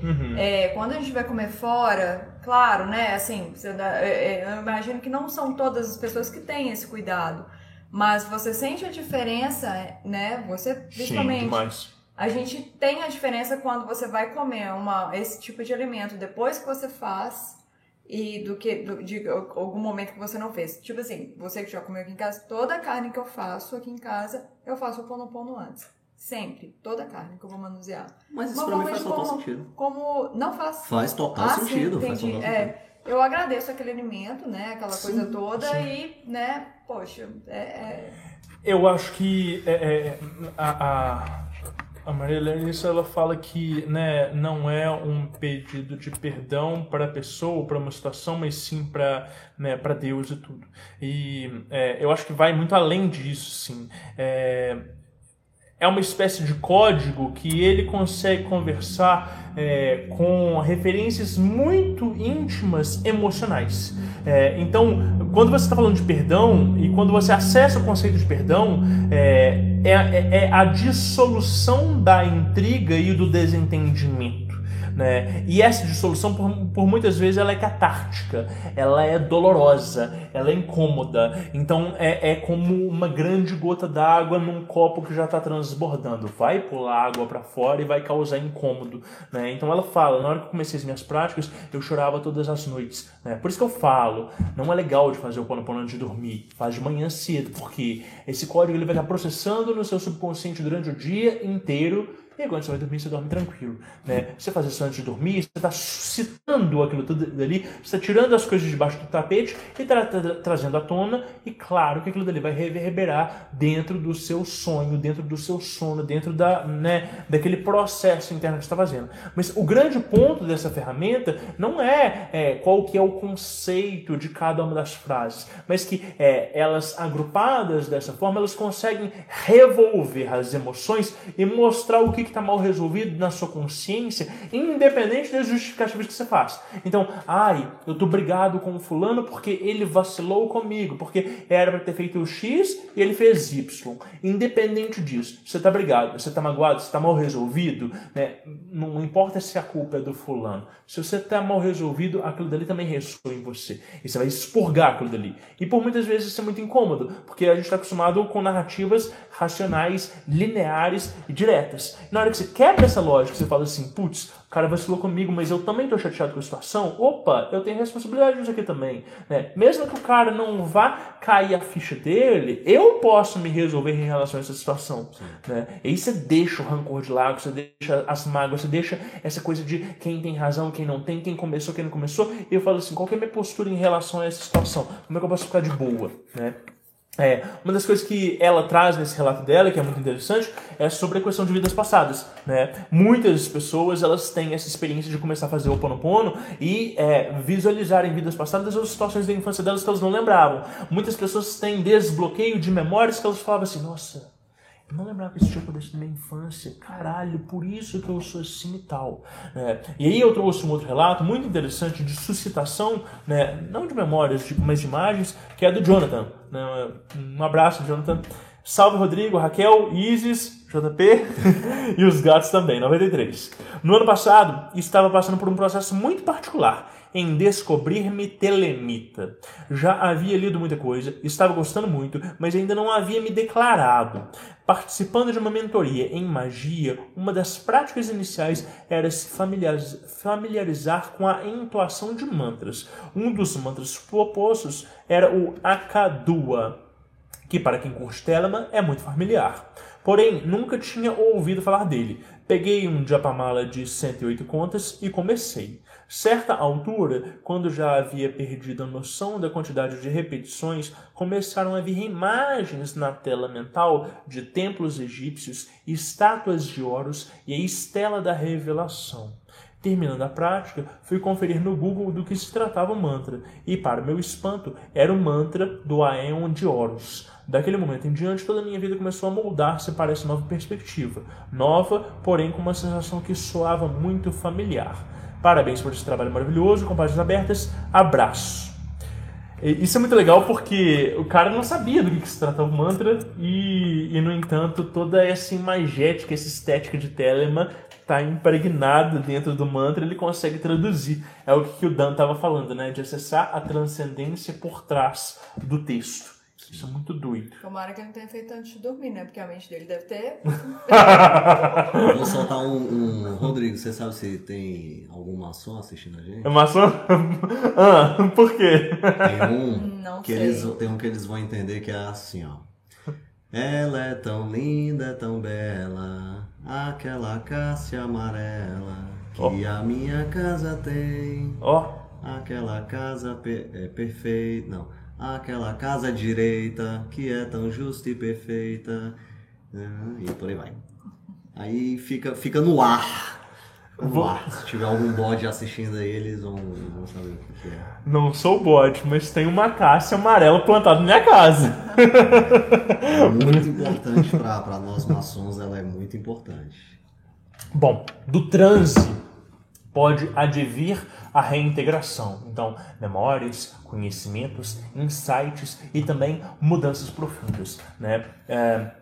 A gente gosta muito dessa fala de que, tipo, nada é milagroso, mas muitas vezes através de um mantra contínuo, você consegue uma mudança, às vezes imediata e definitiva dentro da sua personalidade, né? Eu tive experiências de ver pessoas que elas relatam a partir de uma prática mântrica em um dia específico, terem retornado à vida e falado, nossa, eu não lembro do que aconteceu nos últimos anos, mas eu tenho a sensação de ter despertado de um sono profundo e estar aqui agora inteira de novo. Quem eu era antes disso? Né? E não saber dissociar o que é o agora do que é há poucos segundos atrás. Né? Então, esses códigos, eles podem acessar e fazer transformações muito profundas, dependendo da vivência de cada um. Recentemente eu estava falando uma coisa que é o seguinte: o ser humano ele tem perdido a capacidade de alteração voluntária do seu estado de consciência, né? Cada vez mais nós temos a nossa atenção sequestrada por estímulos diversos que formatam nossos túneis de realidade tão bem que os engessam. Né? Jogos, vídeos, séries, podcasts, redes sociais. Né? A gente está acostumado a entrar em mídias tão diversas e tão bem ajustadas ao nosso algoritmo pessoal, aos nossos gostos, que a gente não tem mais tanto aquela necessidade de emular estímulos ou entretenimento, porque tudo já está mais ou menos pronto. Né? A gente cai naquela coisa de multitasking, né? De, poxa, eu vou fazer uma outra tarefa, mas eu preciso de um plano de fundo de uma música que eu estou escutando, ou de um podcast, ou sei lá, né? Eu vou assistir uma série, mas ao mesmo tempo eu estou respondendo alguém na rede social, ou então, nossa, eu preciso da minha produtividade, eu preciso de postar um stories, eu preciso de fazer uma outra coisa, né? E isso vai moldando todo o nosso cérebro e toda a nossa capacidade consciencial, e a gente vai perdendo, né, essa capacidade do transe atingido por nós mesmos, né? Então a gente entra numa espécie de transe enrijecido, né? A gente precisa de gatilhos externos, a gente precisa de alteradores de consciência, a gente precisa de uma espécie de espiritualidade enlatada, né? Aquilo que a gente dá um play e a partir daquilo dali a gente entra no estado de consciência porque a gente não dá conta de conseguir chegar naquilo dali por conta própria, né? São substâncias, são aplicativos, são mantras ou mesmo a dependência de alguém nos dizer o que a gente deve fazer para a gente conseguir alcançar a nossa espiritualidade, porque a gente está perdendo um pouco da nossa autonomia de operar sobre a nossa própria consciência e sobre desenvolver as nossas próprias ferramentas. Então, vejam, ouvir mantra não é a mesma coisa que entoar mantra, né? Ouvir um ponto cantado dentro de um Spotify da vida não é a mesma coisa de você estar no terreiro experienciando aquilo dali sendo tocado, né? Ouvir uma oração que está na voz de uma celebridade bacaninha não é a mesma coisa de que você comungar daquela oração. Quantas são as pessoas que vocês conhecem que fazem orações de forma automática? Quantas são as pessoas que não têm potência espiritual e que se acham espiritualizadas? Quantas são aquelas pessoas que estão, né, completamente apartadas de uma realidade mística e que se acham um alecrim dourado, né? Então a prática ela é muito importante, né? É muito importante que a gente consiga retomar essa autonomia dentro do nosso próprio transe para a gente conseguir adquirir essa vivência da metafísica, né, de uma forma direta e não meramente por meio de gatilhos, né, não meramente por causa de uma cerimônia de ayahuasca que a gente vai participar porque eu preciso comungar comigo mesmo. Porque eu não posso comungar comigo mesmo todos os dias de manhã quando eu faço minha meditação, ou quando eu faço meu mantra, ou quando de alguma forma eu me proponho a me acessar, né? Por que eu preciso de intermédios? Enfim... Esse é um pensamento que ele pode ser um pouco provocativo, mas que ele é muito importante da gente fazer, sobretudo aqui no Páginas Abertas, né, que é o espaço para isso. O Besouro, olá Besouro! Ele postou aqui que os mantras que eu uso são a entonação das runas, que visualiza para poder afetar a realidade. Legal. Muito bom. O João Gouveia, ele fala que o idioma que o mantra ou a oração é feita se tem influência, né? Se existem idiomas mágicos, latim, sânscrito, hebraico, né? Tem muitos autores que eles gostam dessa ideia de idiomas mágicos, né? Eu acho que linguagem é a linguagem do inconsciente, e não necessariamente uma linguagem escrita. Então eu acho que, para além do que é interpretado textualmente, aquilo que ressoa conosco faz muito mais sentido. O que você pensa disso? Faço minhas as suas palavras. Nem tiro nem coloco nada. É isso mesmo. Eu acho que tem um fetichismo muito grande em torno de algumas línguas, né? A gente gosta muito do hebraico, né? Mas isso porque esses autores de magia tradicional formataram isso dessa forma. Sim. Eu particularmente, eu sou... não sei se eu ainda sou, mas eu já fui muito Caxias com hebraico em particular. Sim. Né? A gente já teve discussão disso, eu e você, de eu falar que uma pronúncia é de um jeito, aí é de outro e tal, aquela coisa toda. Mas acho que hoje, e eu devo muito isso a outras práticas que eu faço, acho que a vontade que você coloca naquilo é tão, sei lá, Sim. Tão, né, impregna aquilo com tanto mais poder. Não sei se uma pronúncia vai atrapalhar tanto. Eu entendeu? tenho essa perspectiva de que a pronúncia ela não importa tanto porque a intenção importa mais. Mas eu penso também, por exemplo, que as pessoas que às vezes são de religião, de candomblé, de umbanda e tudo, e que se propõem a aprender o Yorubá, o Banto, etc e tal, não é porque aquilo dali vai tornar a experiência delas mais potente, mas porque o aprendizado de uma língua, ele é emocional. Sim. E quando você está aprendendo e lidando com um idioma que num primeiro momento ele não é racional, porque você não está entendendo o que está sendo dito, você está sedimentando e assentando em si uma experiência que todas as vezes que você pensar na sua religião, aquilo dele vai transbordar. Sim. Então eu entendo que o hebraico ou o latim, ele faz muito essa função para o sacerdote, seja, né, do judaísmo, seja da igreja católica e etc e tal, no sentido de propor um idioma que num primeiro momento ele dribla os filtros racionais e acessa uma espécie de manancial emocional maior. Sim. É uma interpretação. Bom, vamos então ao áudio do Bruno. E esse tá especial.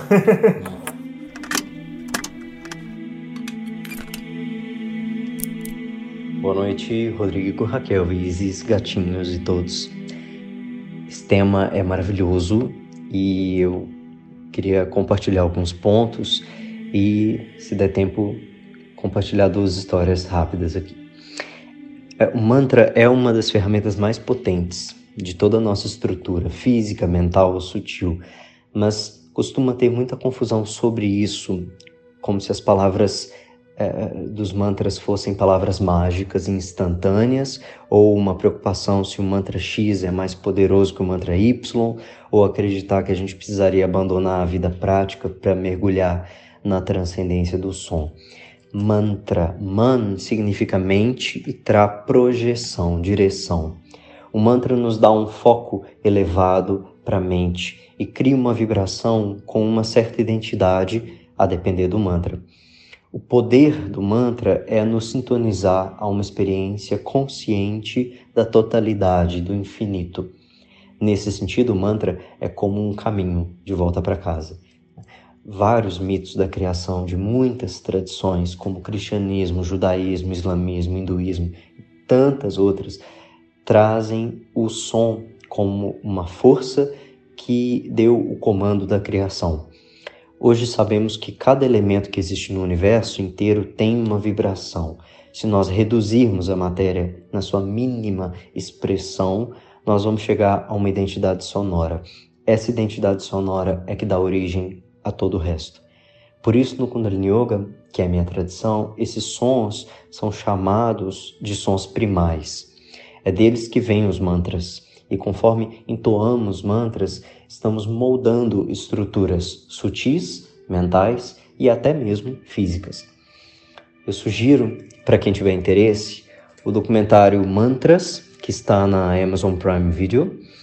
Ele aborda o mantra a partir de muitas perspectivas, inclusive um dos entrevistados é um neurocientista que explica como uma meditação específica do Kundalini Yoga, o Kirtan Kriya, que usa um mantra muito simples e aciona todas as direções do cérebro, todas as regiões do cérebro em apenas 12 minutos, conseguindo aumentar o foco atencional, o relaxamento, mas mais do que isso, ela muda o cérebro fisicamente. Já fizeram tantas pesquisas sobre essa meditação que ela é formalmente recomendada pela Fundação Americana de Pesquisa e Prevenção do Alzheimer e é padrão como auxiliar no tratamento em vários hospitais do mundo todo, porque a prática regular diária cessa o desgaste do cérebro e otimiza as conexões neurais. Falando de uma forma simples, o cérebro com Alzheimer parece um queijo suíço cheio de sucos. Então, nós estamos falando de como uma meditação com mantra é capaz de mudar a estrutura física do cérebro. O corpo é fascinante. Quando a gente entoa um mantra, a língua toca determinados pontos que estimulam as cavidades ocas no crânio. Então, quando a vibração do som atravessa essas cavidades, ela chega com muita força até o centro do crânio, estimulando a glândula pituitária, a hipófise, fazendo ela vibrar. Quando ela vibra, ela que regula todo o funcionamento hormonal do corpo, ela estimula a glândula pineal, que é tão falada na espiritualidade. É nesse momento que a glândula pineal secreta o Amrit, um néctar. Essa secreção glandular é que dá a experiência de infinito, de êxtase, de transcendência. Agora, é claro que toda essa arquitetura do som é estimulada pouco a pouco, conforme o tipo de prática e conforme a estrutura da pessoa. É um processo. Não existe pílula mágica, iluminação express. Para a pessoa comum, como nós, o jeito é sentar e praticar. No Kundalini Yoga, nós consideramos 3 formas para trabalhar com o mantra. Uma, entoando em voz alta, para treinar a mente e acionar mudanças no sistema nervoso, a partir do ritmo e da respiração, enquanto recita. 2, sussurrando, o que aciona uma conexão direta, mais íntima, com a alma. 3, em silêncio, apenas com a projeção mental. Eu sugiro desenvolver alguma familiaridade com as 2 primeiras, trabalhando o foco da mente, e depois experimentar entoar em silêncio. Agora, 2 histórias rápidas.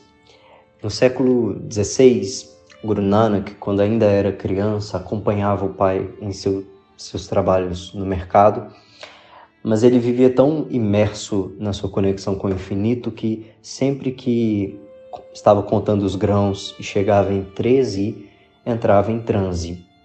Isso porque o número 13 em Punjabi é a palavra Tera, que também significa Deus.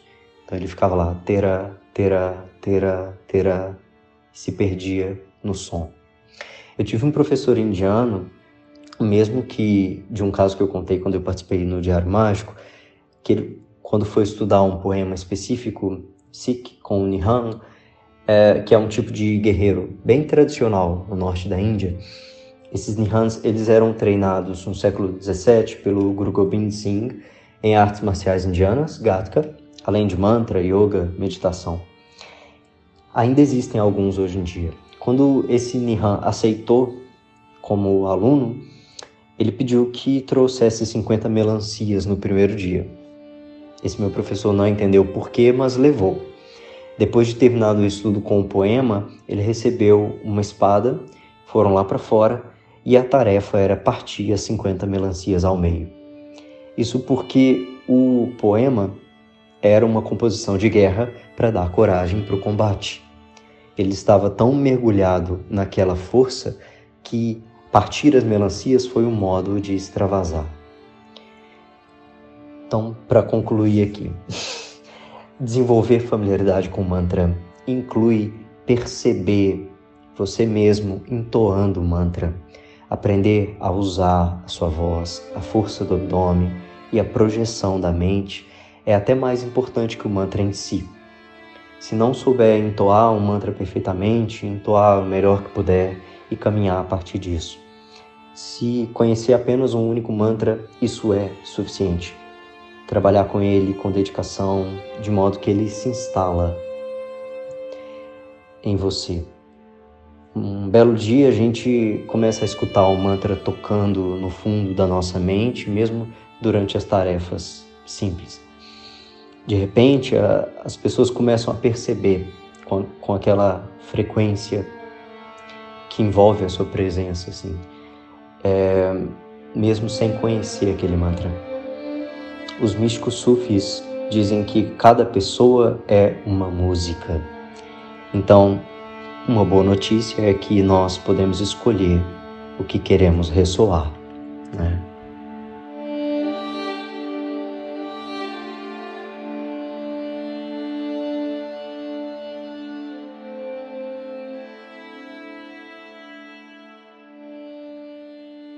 Eu acho incrível essa questão que o Bruno colocou, que a gente fez com ele também uma experiência, né, quando a gente tava esperando a Isis e tudo, e tinha um mantra que ele colocou, que era um mantra para poder ouvir naquela época da gestação e tudo, pra gente poder conectar com a Isis e tudo, e aquilo ali me marcou muito. Então, vira e mexe, eu escutava quando ela tava na barriga, aquela coisa toda e tudo.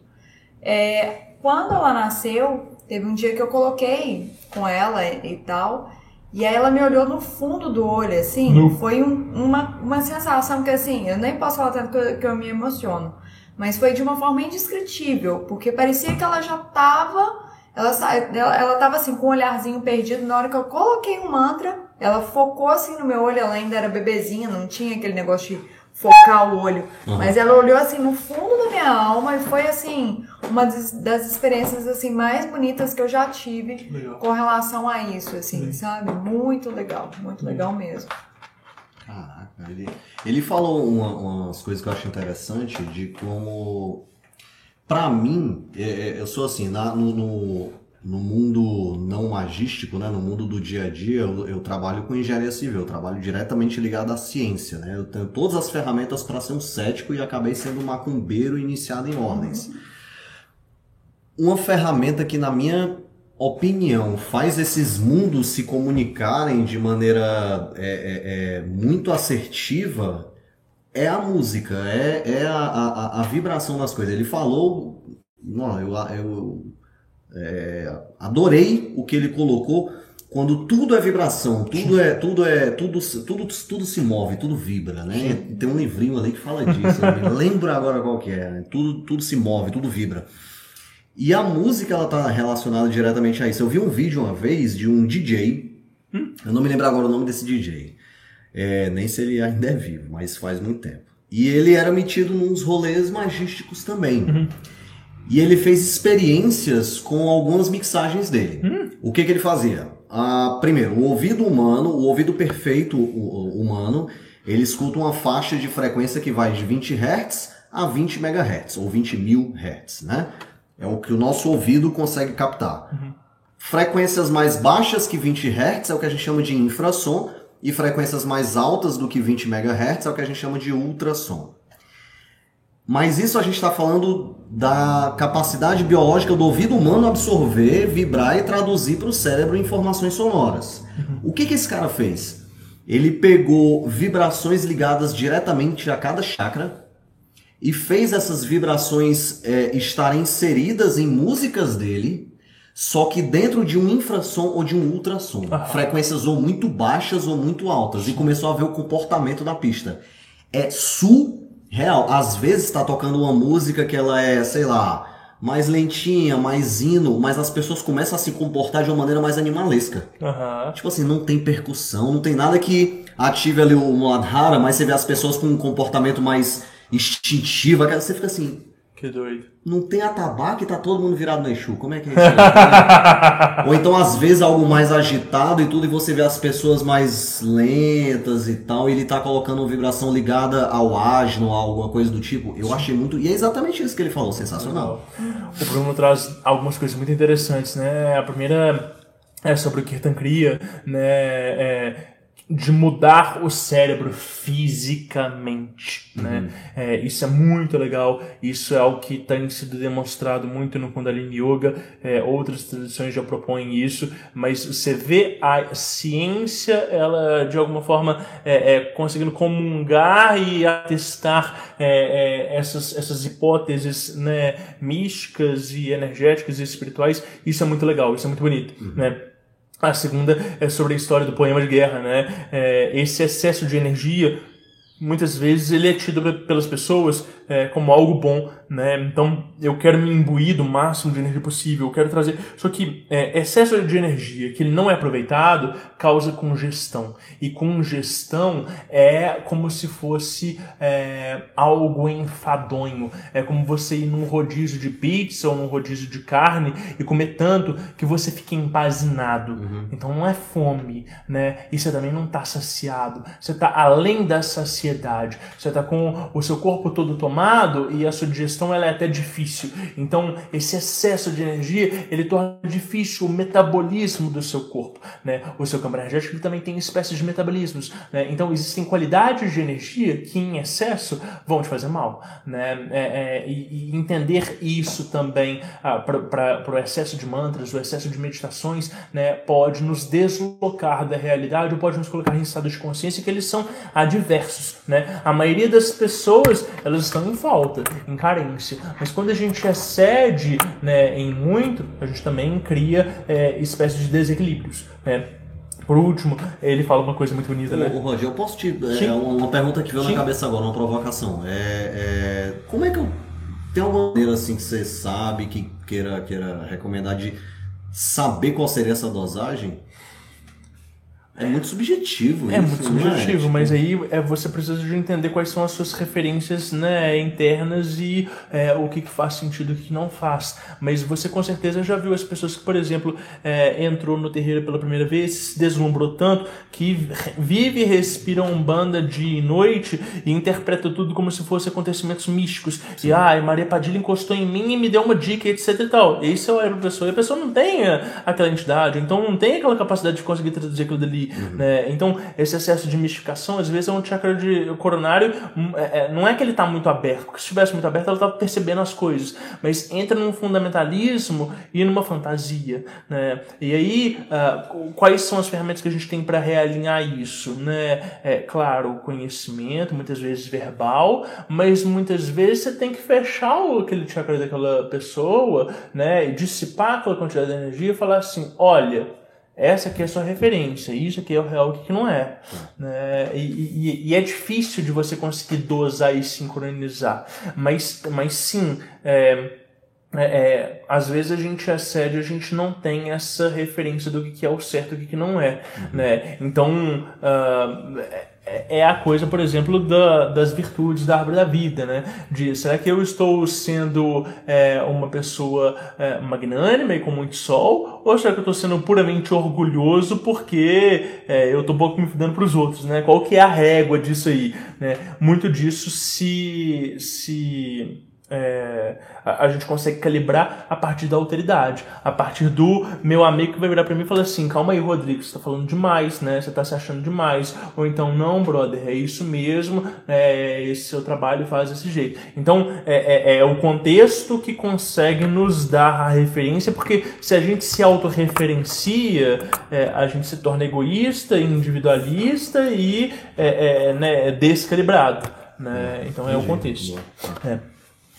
Mas aí o Bruno ele fala, né, que cada pessoa é uma música e a provocação desse episódio componha-se, né? Existem tradições que elas falam de você ter um mantra pessoal, né? Eu tenho uma história que eu já contei num dos páginas abertas que eu vou contar aqui agora, de uma paciente minha que foi iniciada dentro de uma tradição oriental, né, no Shaktipat, e que o guru dela deu para ela um mantra pessoal, é um mantra dela, né? E ela tinha parado essa prática, ela não estava fazendo essa prática. E quando ela chegou para mim, eu virei para ela e falei assim, olha, eu não entendo nada de Shaktipat, eu não entendo nada dessas religiões e dessas abordagens místicas, mas eu entendo uma coisa, você foi iniciado dentro de um caminho místico e você tem um mantra que ele sintetiza a sua essência, a sua expressão dentro desse caminho. Então, independente de você estar em contato com o seu guru ou não, independente de você estar na plenitude da sua expressão espiritual, esse mantra é seu. Apodere-se dele e vamos começar a fazer ele diariamente. E essa foi a tarefa que eu dei para ela. Vamos voltar a entoar esse mantra, né, da forma como você fazia na sua recém-iniciação. E aí tudo mudou. Porque aquela dali era a expressão genuína da espiritualidade dela dentro da tradição que ela foi iniciada, dentro da forma como o sagrado dela estava codificado, né? Então, existem muitas tradições que elas têm essa coisa do mantra pessoal. E se você não está numa tradição dessas, né, experimente compor, né, talvez não um mantra, mas uma oração que consiga comungar do seu sagrado. Como é que é a decodificação em palavras, né, em poesia, em texto, da sua conexão com o sagrado? Já que a gente está num podcast sobre diário mágico, seria muito interessante que você conseguisse, né, descrever e sistematizar essa expressão, mesmo que você leve meses, anos, mas isso vai ser uma ferramenta muito útil e muito interessante. Você concordaria se eu falar, tô pensando aqui agora, você concordaria se eu falasse assim, pegando ali os níveis alquímicos da árvore da vida, terra, ar, água e fogo. Se eu chegar assim, como que você, por exemplo, comunicaria os níveis entre ar e água? A música. Sim. Composição, texto e ritmo. E ritmo, e sentimento, e emoção. Às vezes a gente escuta, sei lá, se eu colocar aqui uma música em russo, sim, que eu não sei nada do que está sendo falado ali, mas às vezes o ritmo, a repetição, a melodia, aquela harmonia que tá ali, ela me toca de uma maneira que eu posso até chorar. Sim.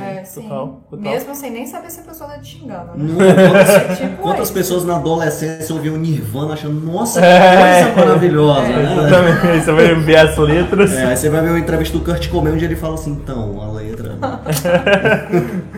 Bom, esse áudio é do João Palma.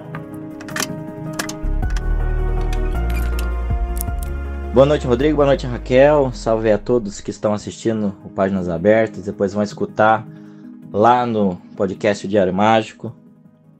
Bom, eu tenho um relato sobre o poder da oração. Vendo no teu canal, Rodrigo, você ensinou um mantra sobre o chakra do plexo solar, né? Eu posso, eu quero, eu consigo, eu dou conta.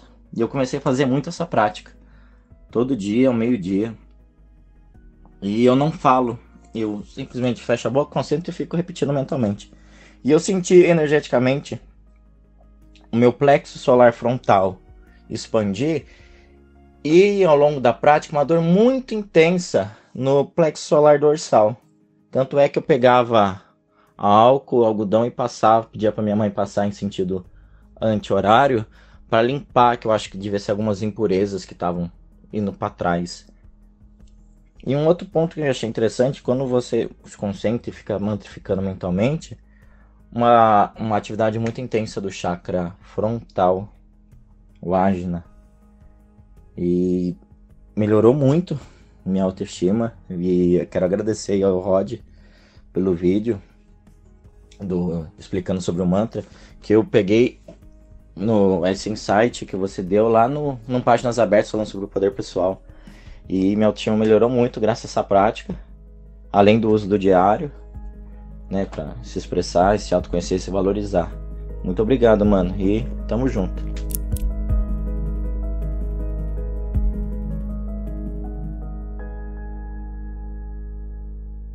Sensacional.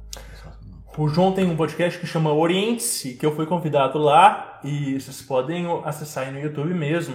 Essa coisa desse mantra, né, do plexo solar é o seguinte: o plexo solar, todos os chakras frontais, eles se relacionam com aquilo que é consciente. com aquilo que a gente tem noção de quem nós somos. Os chakras dorsais muitas vezes se relacionam com o nosso inconsciente, com aquilo que às vezes foi sublimado, ou que a gente esqueceu, ou que a gente não percebe. Então, quando a gente começa a suscitar essa energia, e a gente começa a potencializar, né, a nossa presença no mundo, poder pessoal, eu quero, eu posso, eu consigo, eu dou conta.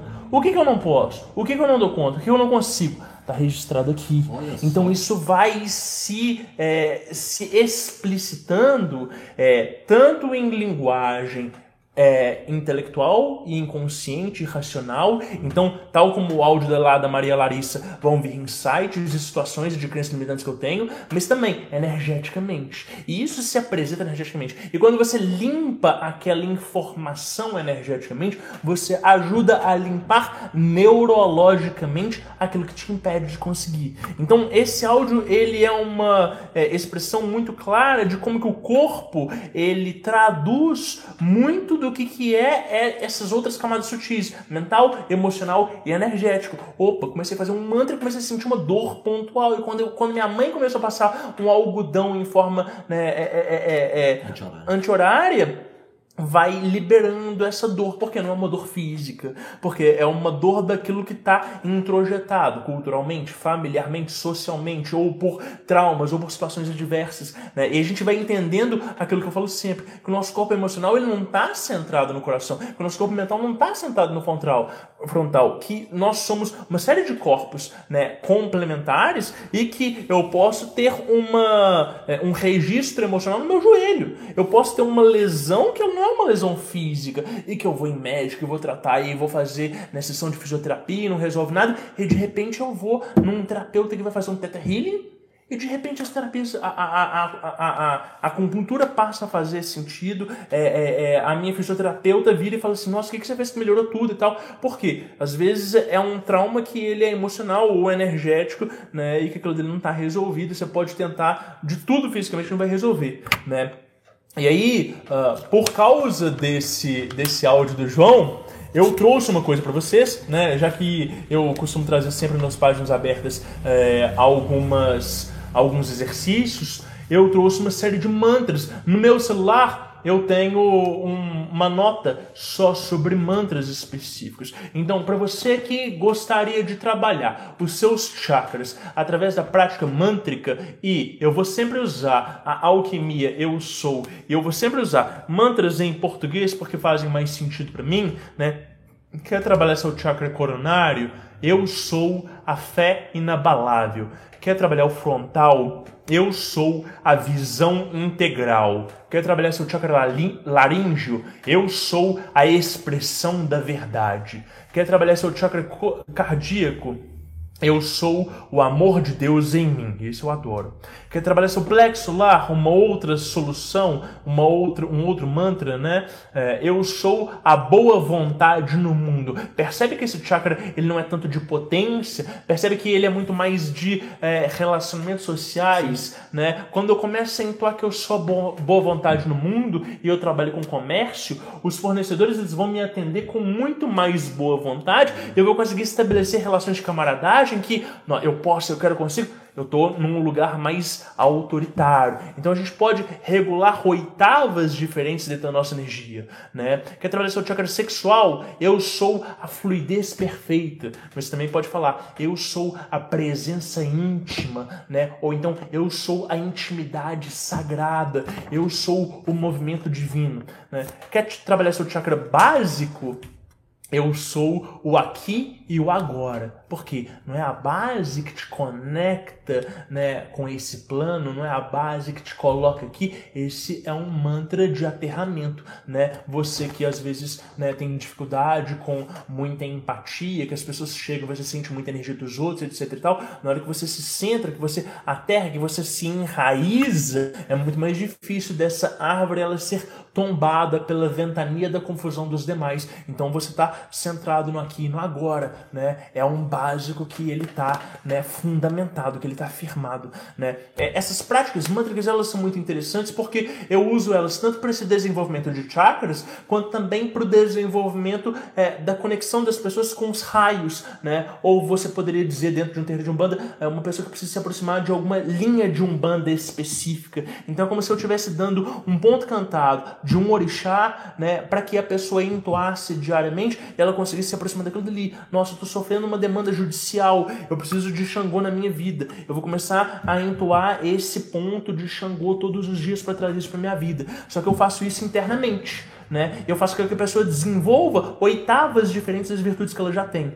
Então, a partir daquilo dali, ela consegue ter certos méritos ou ela consegue modular a consciência dela a fim de conseguir contatos com inteligências mais elevadas. As pessoas, elas não têm esse entendimento de que mestres, né, essas inteligências que elas estão acima das dimensões que a gente alcança, elas se comungam diretamente com as virtudes que a gente consegue assentar em nós mesmos. Então, por que eu vou refinar a minha fé? Se eu já sou, né, de uma religião específica, ou se eu já tenho determinado grau em uma ordem esotérica? Porque quando eu consigo aperfeiçoar aquele atributo, eu consigo entrar num grau de vibração de um mestre, de uma inteligência, que a partir daquilo dali eu consigo estabelecer um contato com ele, né? Ele tem aquilo aperfeiçoado em si. Então, a partir daquilo dali, eu consigo trazer ele para o presente. Então, eu só consigo ter uma conexão íntima com Oxalá quando tenho a fé e eu não duvido da existência do sagrado. Eu só consigo ter uma relação íntima com o Xangô quando eu respeito a justiça e eu não sou injusto, né? Então, aperfeiçoando essas oitavas por meio desses mantras, por meio dessas ferramentas, eu consigo assentar aquelas inteligências em mim e estabelecer portais que eu consigo comunicar com o divino de forma direta, né? Esse é o propósito de todo esse Páginas Abertas hoje, né? Remoldar-se, desenvolver qualidades e virtudes, assentar em si novas oitavas de atributos, né? Eu gosto de falar mantras como Lego. A gente vai montando, né, aquilo que faz sentido pra gente. Faz sentido, né? Depois eu quero isso aqui, me manda. Me manda. Legal. Compartilhe. Conta. Ana Paula falou que ela entrou o Ho'oponopono o tempo todo. E ela falou que adorou a presença do convidado. Valeu. E ela disse: aceito, confio, recebo e agradeço. Este mantra também recito muito e ele me ajuda a lidar com as dificuldades de forma mais leve. A Jéssica falou: eu ainda não entendi porque o Rodrigo não tem um curso em EAD. Muito interessante essa brisa de chakras. Exatamente, muito obrigado pela ajuda. Um dia essa ficha cai. Estou sofrendo pressão aqui. Um dia essa ficha dele cai. Cobrança não falta. Vai rolar. E o Ricardo falou: sensacional esses mantras. Que legal, que bom, que vai ser útil. Depois vocês pausam aí a live, voltam neles, né? A gente tem só mais alguns relatos, mas que são relatos muito importantes e muito legais. Agora, a gente vai falar sobre mantras dentro da perspectiva astrológica. E para isso eu chamei duas pessoas, a Carol e o Kaique. E os áudios deles são muito legais. Então vamos ouvir primeiro da Carol, a gente comenta e depois a gente escuta o Kaique.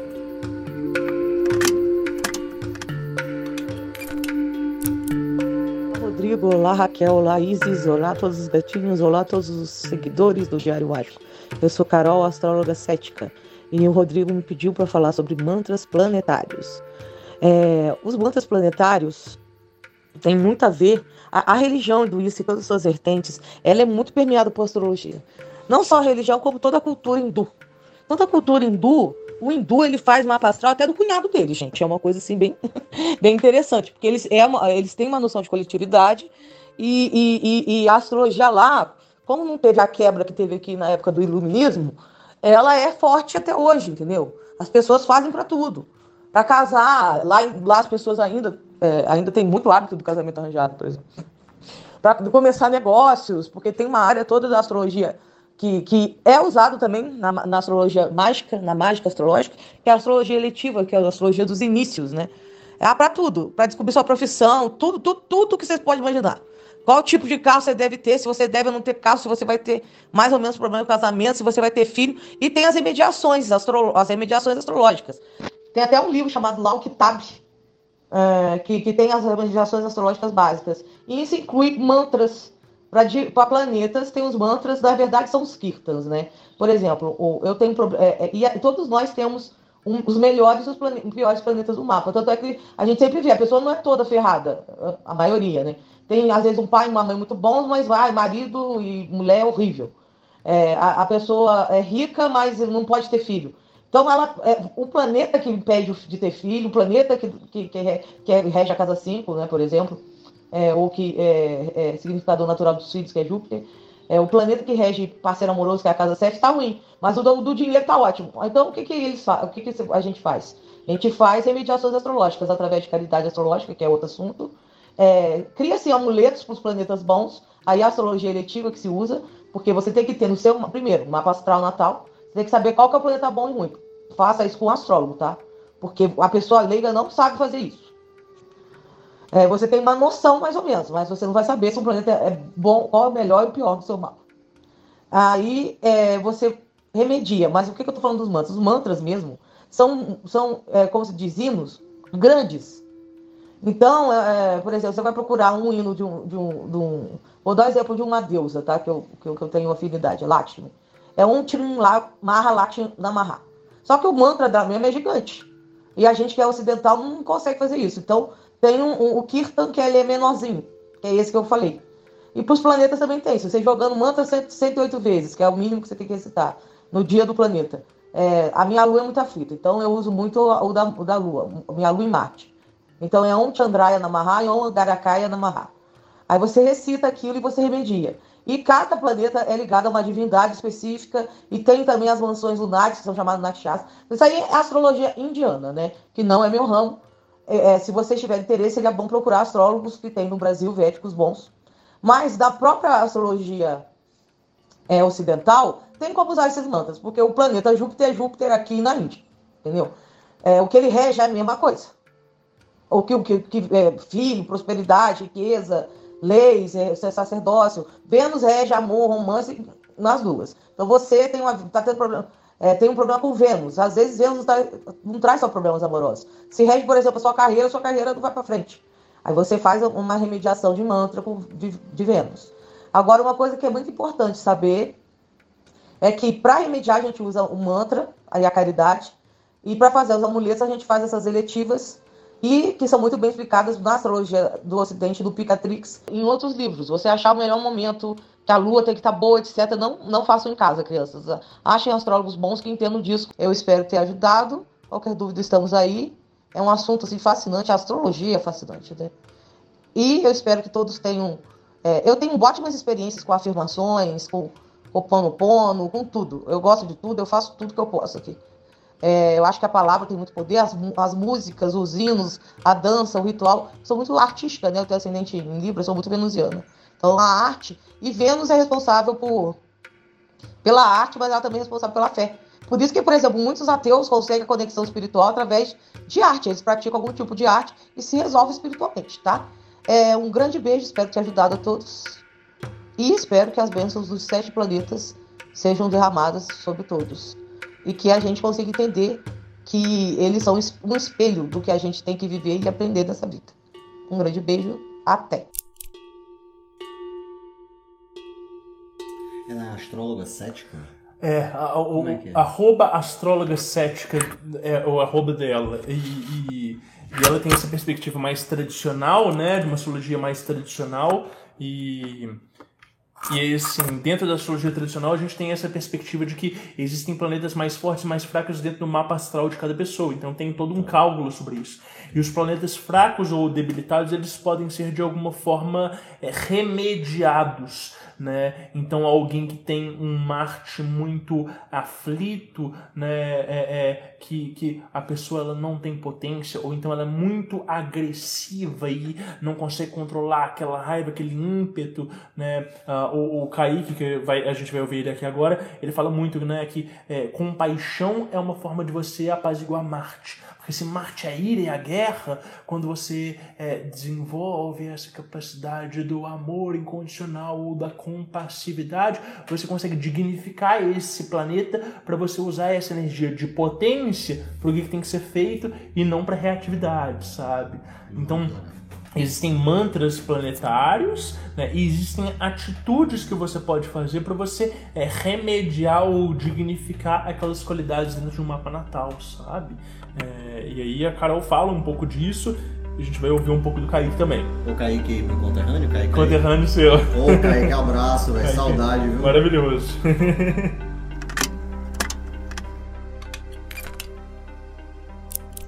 Fala, Rodrigo, Raquel e ouvintes do Diário Mágico, tudo bom? Aqui quem fala é o Kaique Girão, astrólogo.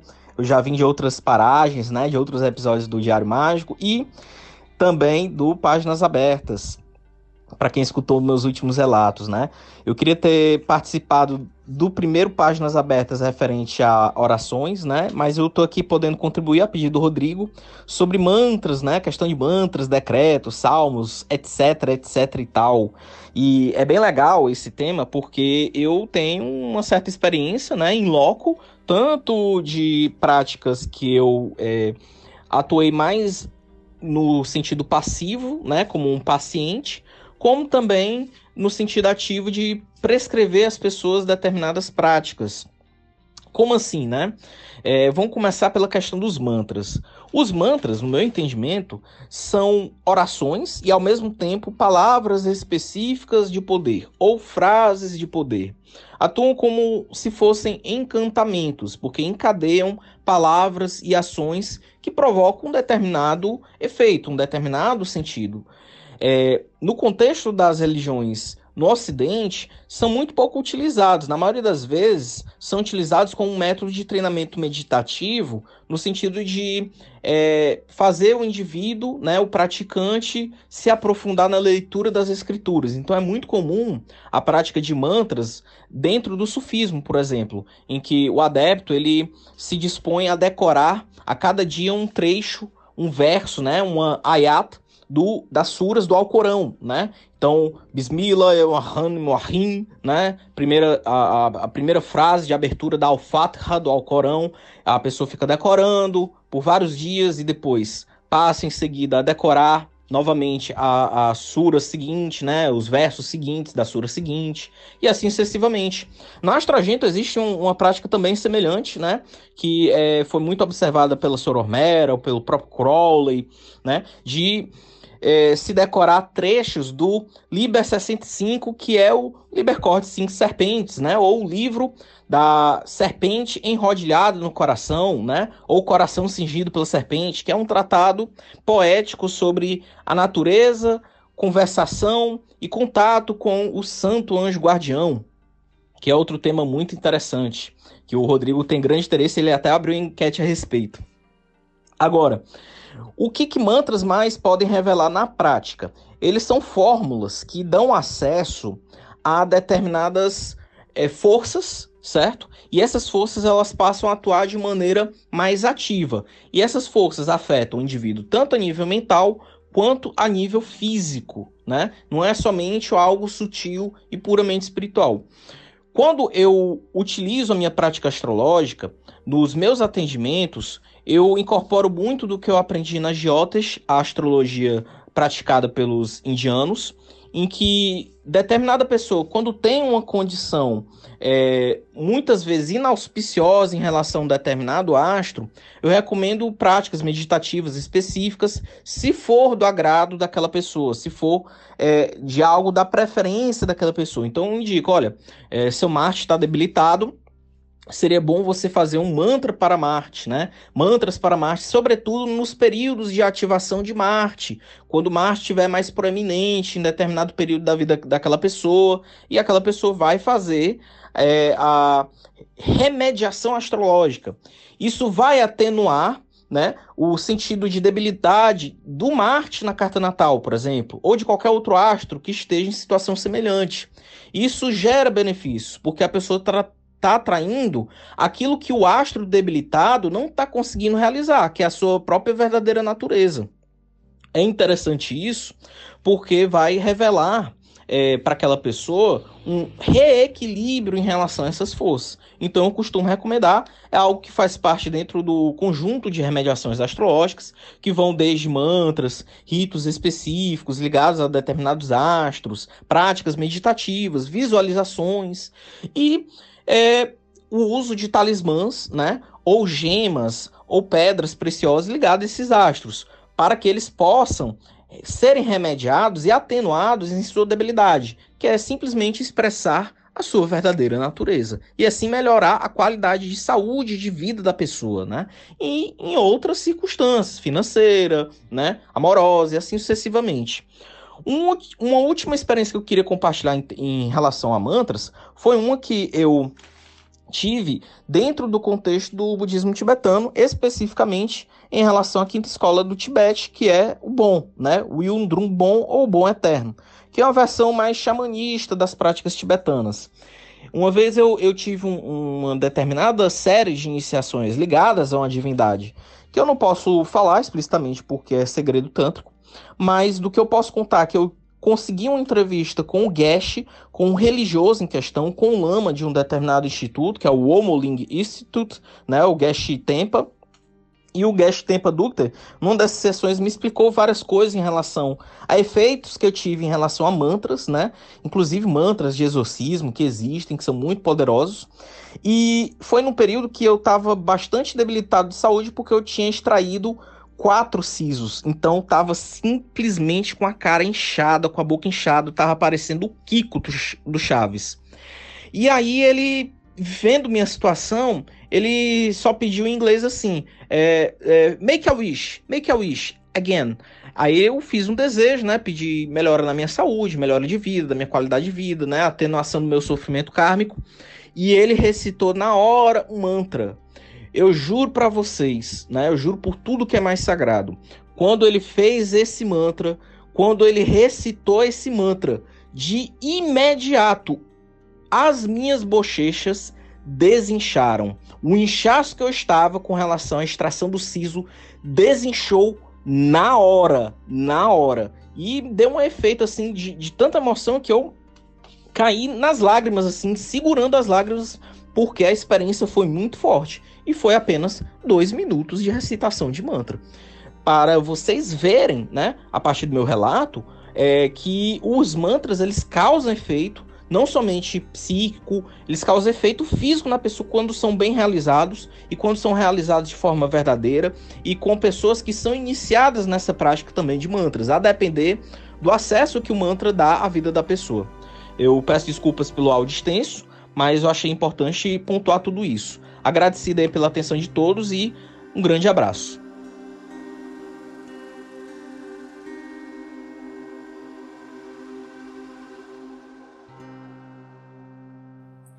Kaique, como sempre, faz o Kaique, a gente teve muito contato pessoal, ele é meu conterrâneo lá de Fortaleza e o cara sabe anos-luz, mas não, cabeçudo. Nerd do Gutiérrez. Cabeçudo, e quem sou eu pra comentar Kaique? Um abraço, viu, Kaique? Saudade de você, quando eu for pra Fortaleza, vamos colocar a ideia em dia. O Kaique ele traz uma coisa muito doida, que é essa coisa da remediação astrológica, né? E ele fala de gemas, né? E eu falo muito da questão do Japamala, de cristal, de pedra, como uma forma de não só você assentar o mantra nele, mas de ser uma pedra de correção também, né? Então, vamos ao exemplo que a gente trouxe, que ele trouxe mesmo do Marte, né? Dessa caridade astrológica, quando a gente fala de compaixão, quando a gente fala dessa coisa, o Ricardo até trouxe no chat, né? Caridade planetária, por exemplo, para Marte a caridade é ajudar ou doar para pessoas ou instituições que lidam com vítimas de violência policial, né? Ou pessoas que às vezes sofreram algum tipo de são vítimas de algum tipo de excesso de violência ou de uma agressão. Isso, né? E aí, essa caridade, né, ela está envolvida com compaixão, com altruísmo, etc e tal. E a gente tem, por exemplo, então, né, um diplomado de quartzo rosa, né? Por que quartzo rosa ligado com Marte? Marte é ligado com uma pedra de potência, granada. Sim, se você quiser expressar a energia de Marte, é granada. Mas se você quiser remediar ela, você vai usar um quartzo rosa, por exemplo, que é uma capacidade de você traduzir essa compaixão, essa compassividade, né? Então, quando a gente fala, né, de gemas, a gente tem essa capacidade não só de corrigir, né, e de sustentar uma intenção, mas de alocar um mantra dentro do Japamala. Então, são muitas as situações em que as pessoas elas têm Japamalas diversos para mantras diversos, né? Você tem um mantra só de compaixão que você vai fazer só num mala específico e que, a partir do momento que você veste este mala, você está vestindo o mantra e colocando isso no seu campo energético. Porque ele está tão impregnado daquela energia que você veste ela. Então a gente começa a pensar mantras como corpos de luz que a gente acessa, né? Eu tenho assim, por fazer japamalas, eu tenho mais de 20 japamalas diferentes, né? Alguns deles assentados com mantras específicos, alguns para entidades específicas, alguns simplesmente porque eu quero a virtude dessa pedra junto comigo. Mas essa é uma possibilidade muito interessante quando a gente está falando de mantras. Eu faço japamalas sob encomenda, não estou tão atuante porque o tempo é difícil, mas vocês podem consultar lá no @malamagic algumas das minhas criações e entrar em contato comigo. Bom, vamos pro último relato da noite. Bora.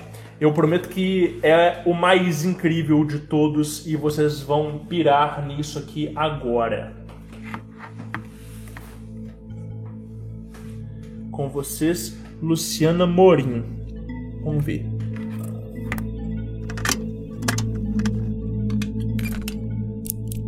Oi, pessoal. Eu queria trazer um relato sobre esse assunto que é muito caro para mim. Eu acredito muito no poder das palavras e, assim, os mantras, orações, pontos de umbanda são as coisas que eu mais uso no meu dia a dia para me harmonizar e reorganizar o ambiente. Mas a história que eu venho contar hoje é sobre outra categoria, a dos cânticos. Eu entrei em contato com os cânticos budistas a primeira vez na Tailândia em 2018. Eu fui fazer um retiro de Vipassana em um monastério no norte da Tailândia, próximo à fronteira do Mianmar, e tive uma experiência assim fantástica, muito impactante para mim. Assim, eu considero que foi um ponto de virada na minha vida espiritual. Para contar essa história eu vou ter que dar uma contextualizada. Na Tailândia se pratica o budismo Theravada, que é uma escola de budismo que difere assim, bastante das que a gente está mais acostumado aqui no Brasil, que geralmente são o budismo zen, o tibetano, enfim. No Theravada do estilo tailandês você não vai ver a prática de repetição de mantras como se esperaria, mas sim de entoação de cânticos.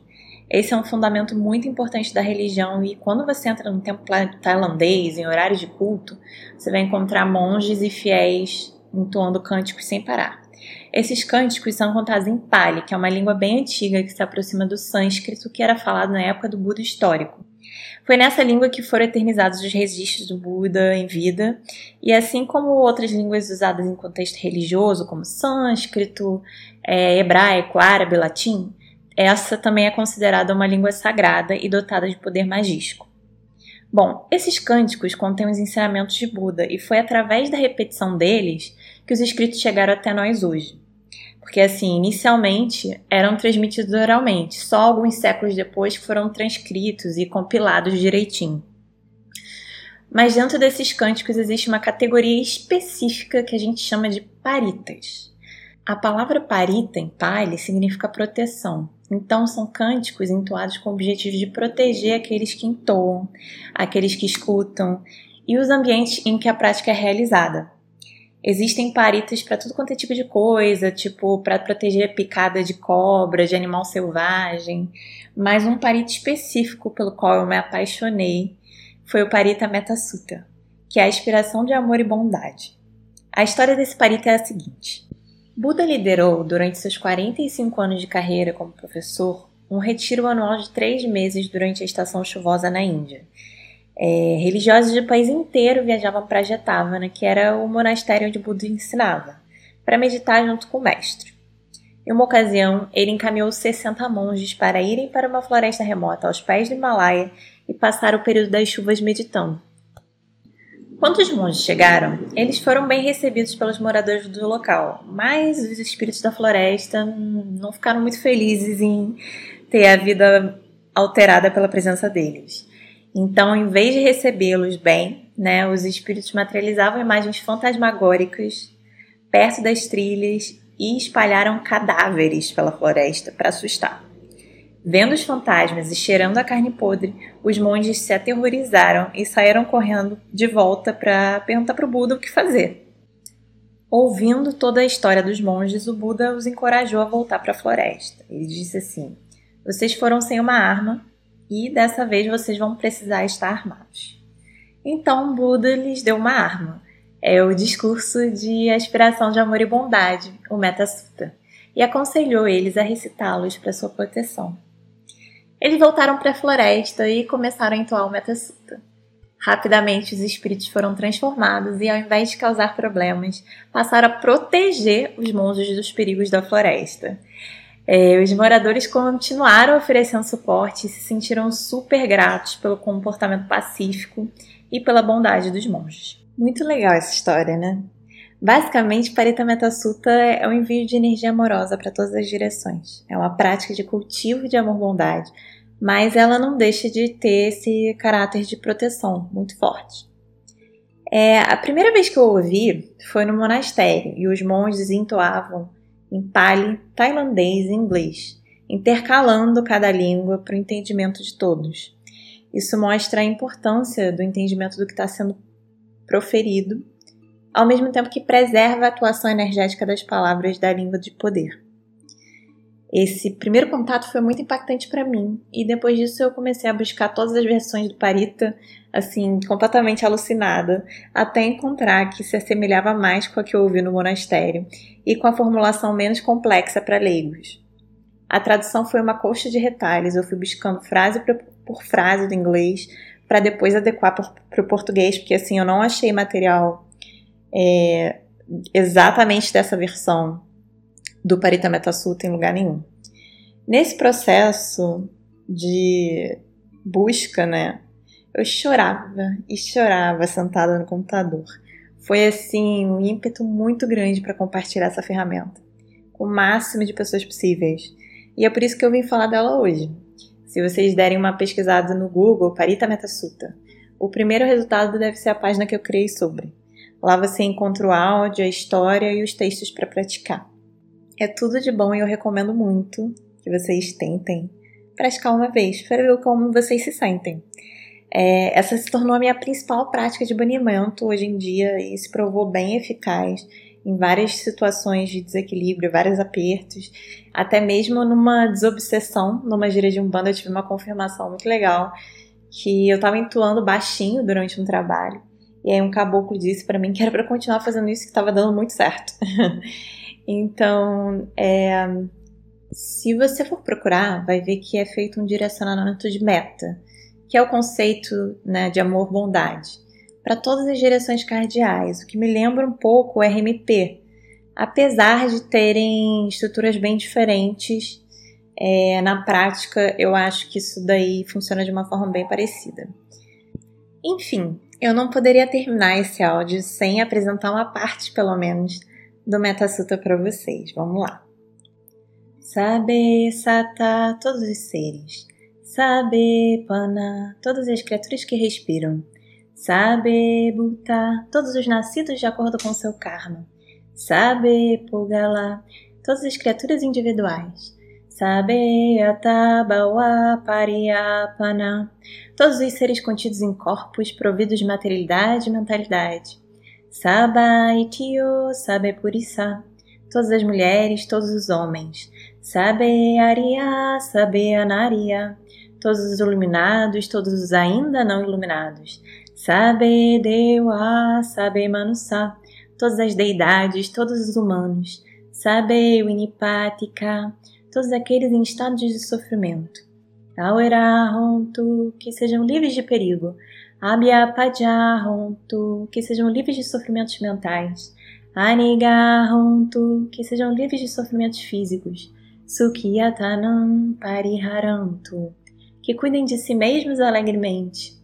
Dukkhamuchantu, que sejam livres de todos os sofrimentos. Yatalada sampatito, que não percam suas conquistas merecidas. Mawigachantu kamasaka, que recebam de acordo com suas boas ou más ações. Essas palavras reverberam no ambiente de uma forma muito potente. Em um atendimento de apometria que eu recebi, em uma época em que estava sofrendo um ataque energético bem chato, pela primeira vez na vida, eu pedi ajuda e 2 médiuns se projetaram para minha casa para ver o que estava acontecendo. Do lado de fora, ambas viram muitos olhos me observando, gente à espreita, querendo me fazer mal, mas nada entrava na casa. Me perguntaram se eu estava fazendo alguma prática de mantras, porque elas ouviam esses sons reverberando próximo ao meu altar. E descreveram para mim um cenário que me deixou muito emocionada, que tinha cachoeira, mata. Assim que elas entravam no cômodo, elas eram arrebatadas por essas imagens de natureza. É muito fantástico os efeitos que as palavras têm quando reverberam no ambiente de uma forma consistente, com a prática diligente. Eu sou apaixonada. Então é isso, queridos. Boa prática para vocês. Esse conceito que ela traz do amor como proteção. Sim. Eu achei isso... É tão simples e Sim. a gente não pensa nisso. Tipo assim, pô, tô sendo atacado. Não, vou meter um RMP, vou pegar uma vela preta de cabeça pra baixo, colocar do lado da 7ª catacumba, do lado esquerdo do cemitério. Mano, amor. Como proteção. Sim. Que é tipo, o maior exemplo disso, além das nossas mães, o Jesus, velho. Sim. Né? Você tem todos os avatares que tiveram suas iluminações e passaram seus modos operantes de como se iluminar. O dele, na minha humilde opinião, tá? É só minha opinião e não passa da minha opinião. É a maneira mais simples de todas, mas é a mais difícil de todas. Sim. Amar ao próximo como eu vos amei. Sim. E é exatamente isso. Caraca. Agora eu entendi por que você deixou por último. Não é? Nossa! Blow! Quem chegou até aqui tem que ter uma recompensa. Que sensacional! Um dia eu tava tentando uma pessoa e ela estava sendo alvo de ataques muito intensos de algumas entidades femininas muito, muito pesadas. Tá. E aí uma mentora minha chegou para mim e falou assim, sabe o que combate um feminino profanado? Aí eu falei assim, não. Ela falou assim, um feminino sacralizado. Aí eu falei, como assim? Ela agora pra mim falou assim, essas pessoas que cultuam Lilith ou que se acham detentoras de algum tipo de grau de potência feminina dentro de bruxaria, de espiritualidade, de magia, apresente para elas então a imagem de Maria Imaculada em seu esplendor. Faça, né, e aí é igual a história que você contou hoje, né, faça então a recitação de uma Ave Maria com toda a sua potência e chame. E aí eu senti, né, não a recitação da oração que a gente conhece por causa da nossa família, por causa da cultura do país que a gente nasceu, mas sim a presença de Maria dentro do ambiente.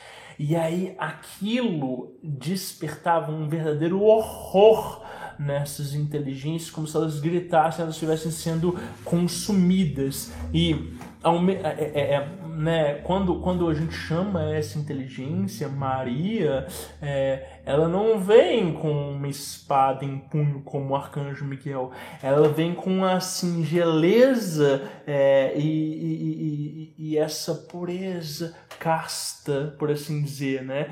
E no entanto isso é o suficiente para despertar o verdadeiro horror. E claro, assim, essa é uma perspectiva cristã, mas é muito interessante a gente reavaliar esses mitos fundadores do que é a nossa cultura contemporânea né? E como que a gente pode apoderar-se deles desde uma perspectiva mágica e não meramente uma perspectiva automática de pessoas que reproduzem a religião que foram criadas, né? Sim. Então pensar, né, nesses mitos como algo vivo e nessas entidades como algo que a gente pode comungar de fato, né? Entender que esses valores, por mais que às vezes eles não traduzam o nosso modo de vida, eles comungam com algo que está lá dentro, isso é muito doido, né? Nossa. Então essa dissipação do profano pelo sagrado simplesmente pela evocação da paz, do amor, da bondade, né? Isso é muito doido, isso é muito incrível. Olha o macumbeiro se arrepiando. JP, considerações finais pra gente terminar hoje. Claro, isso. Claro, isso. Não, Rod, obrigado pelo convite, tá? Sempre que quiser, que precisar, eu tô aqui. Sempre será bem-vindo. Você sabe que você é meu irmão. Tamo junto. E fora que é uma desculpa pra eu estar perto da minha sobrinha. Maravilhoso. Pessoal, muito obrigado por ter ouvido Páginas Abertas até aqui. Eu dei esse recado no começo, eu dou esse recado no final. O próximo Páginas Abertas acontece ainda em março, no dia 24 de março. É o Páginas Abertas número 22. A gente vai falar sobre sonhos, as diversas camadas do plano astral. Você teve experiências de sonhos proféticos? Você escuta os seus mentores conversando com você em sonhos? Você já teve experiência de você ser despertado no meio da noite e você estava sonhando com uma situação que estava acontecendo com você naquele momento, ou você sonhou com alguém que tinha acabado de morrer e etc e tal, né? Todos esses sonhos são bem-vindos, e também aqueles sonhos psicológicos que te ajudam a entender sua vida ou tomar outras decisões. E em maio, né, dia 5 de maio, a gente vai falar sobre aquilo que é o sagrado anjo guardião, a essência, o eu superior, aquilo que está além do tempo e do espaço, pro desespero de alguns ocultistas, né? Dizem que esses são alguns temas polêmicos, eu nunca fugi de polêmica, então vamos conceituar o que é sagrado anjo guardião, a diferença dele entre o anjo da guarda, como é que se relaciona com isso, né? A gente pode até falar um pouquinho de magia angélica, que, modéstia à parte, é a minha especialidade. É sempre uma honra e um prazer inenarrável ter vocês aqui no chat e também vocês que escutam esse episódio no feed. Muito obrigado por ter ouvido até aqui. Apoie a gente lá no apoia.se/diariomagico.com.br. Tamo junto, até a próxima e anotem seus resultados.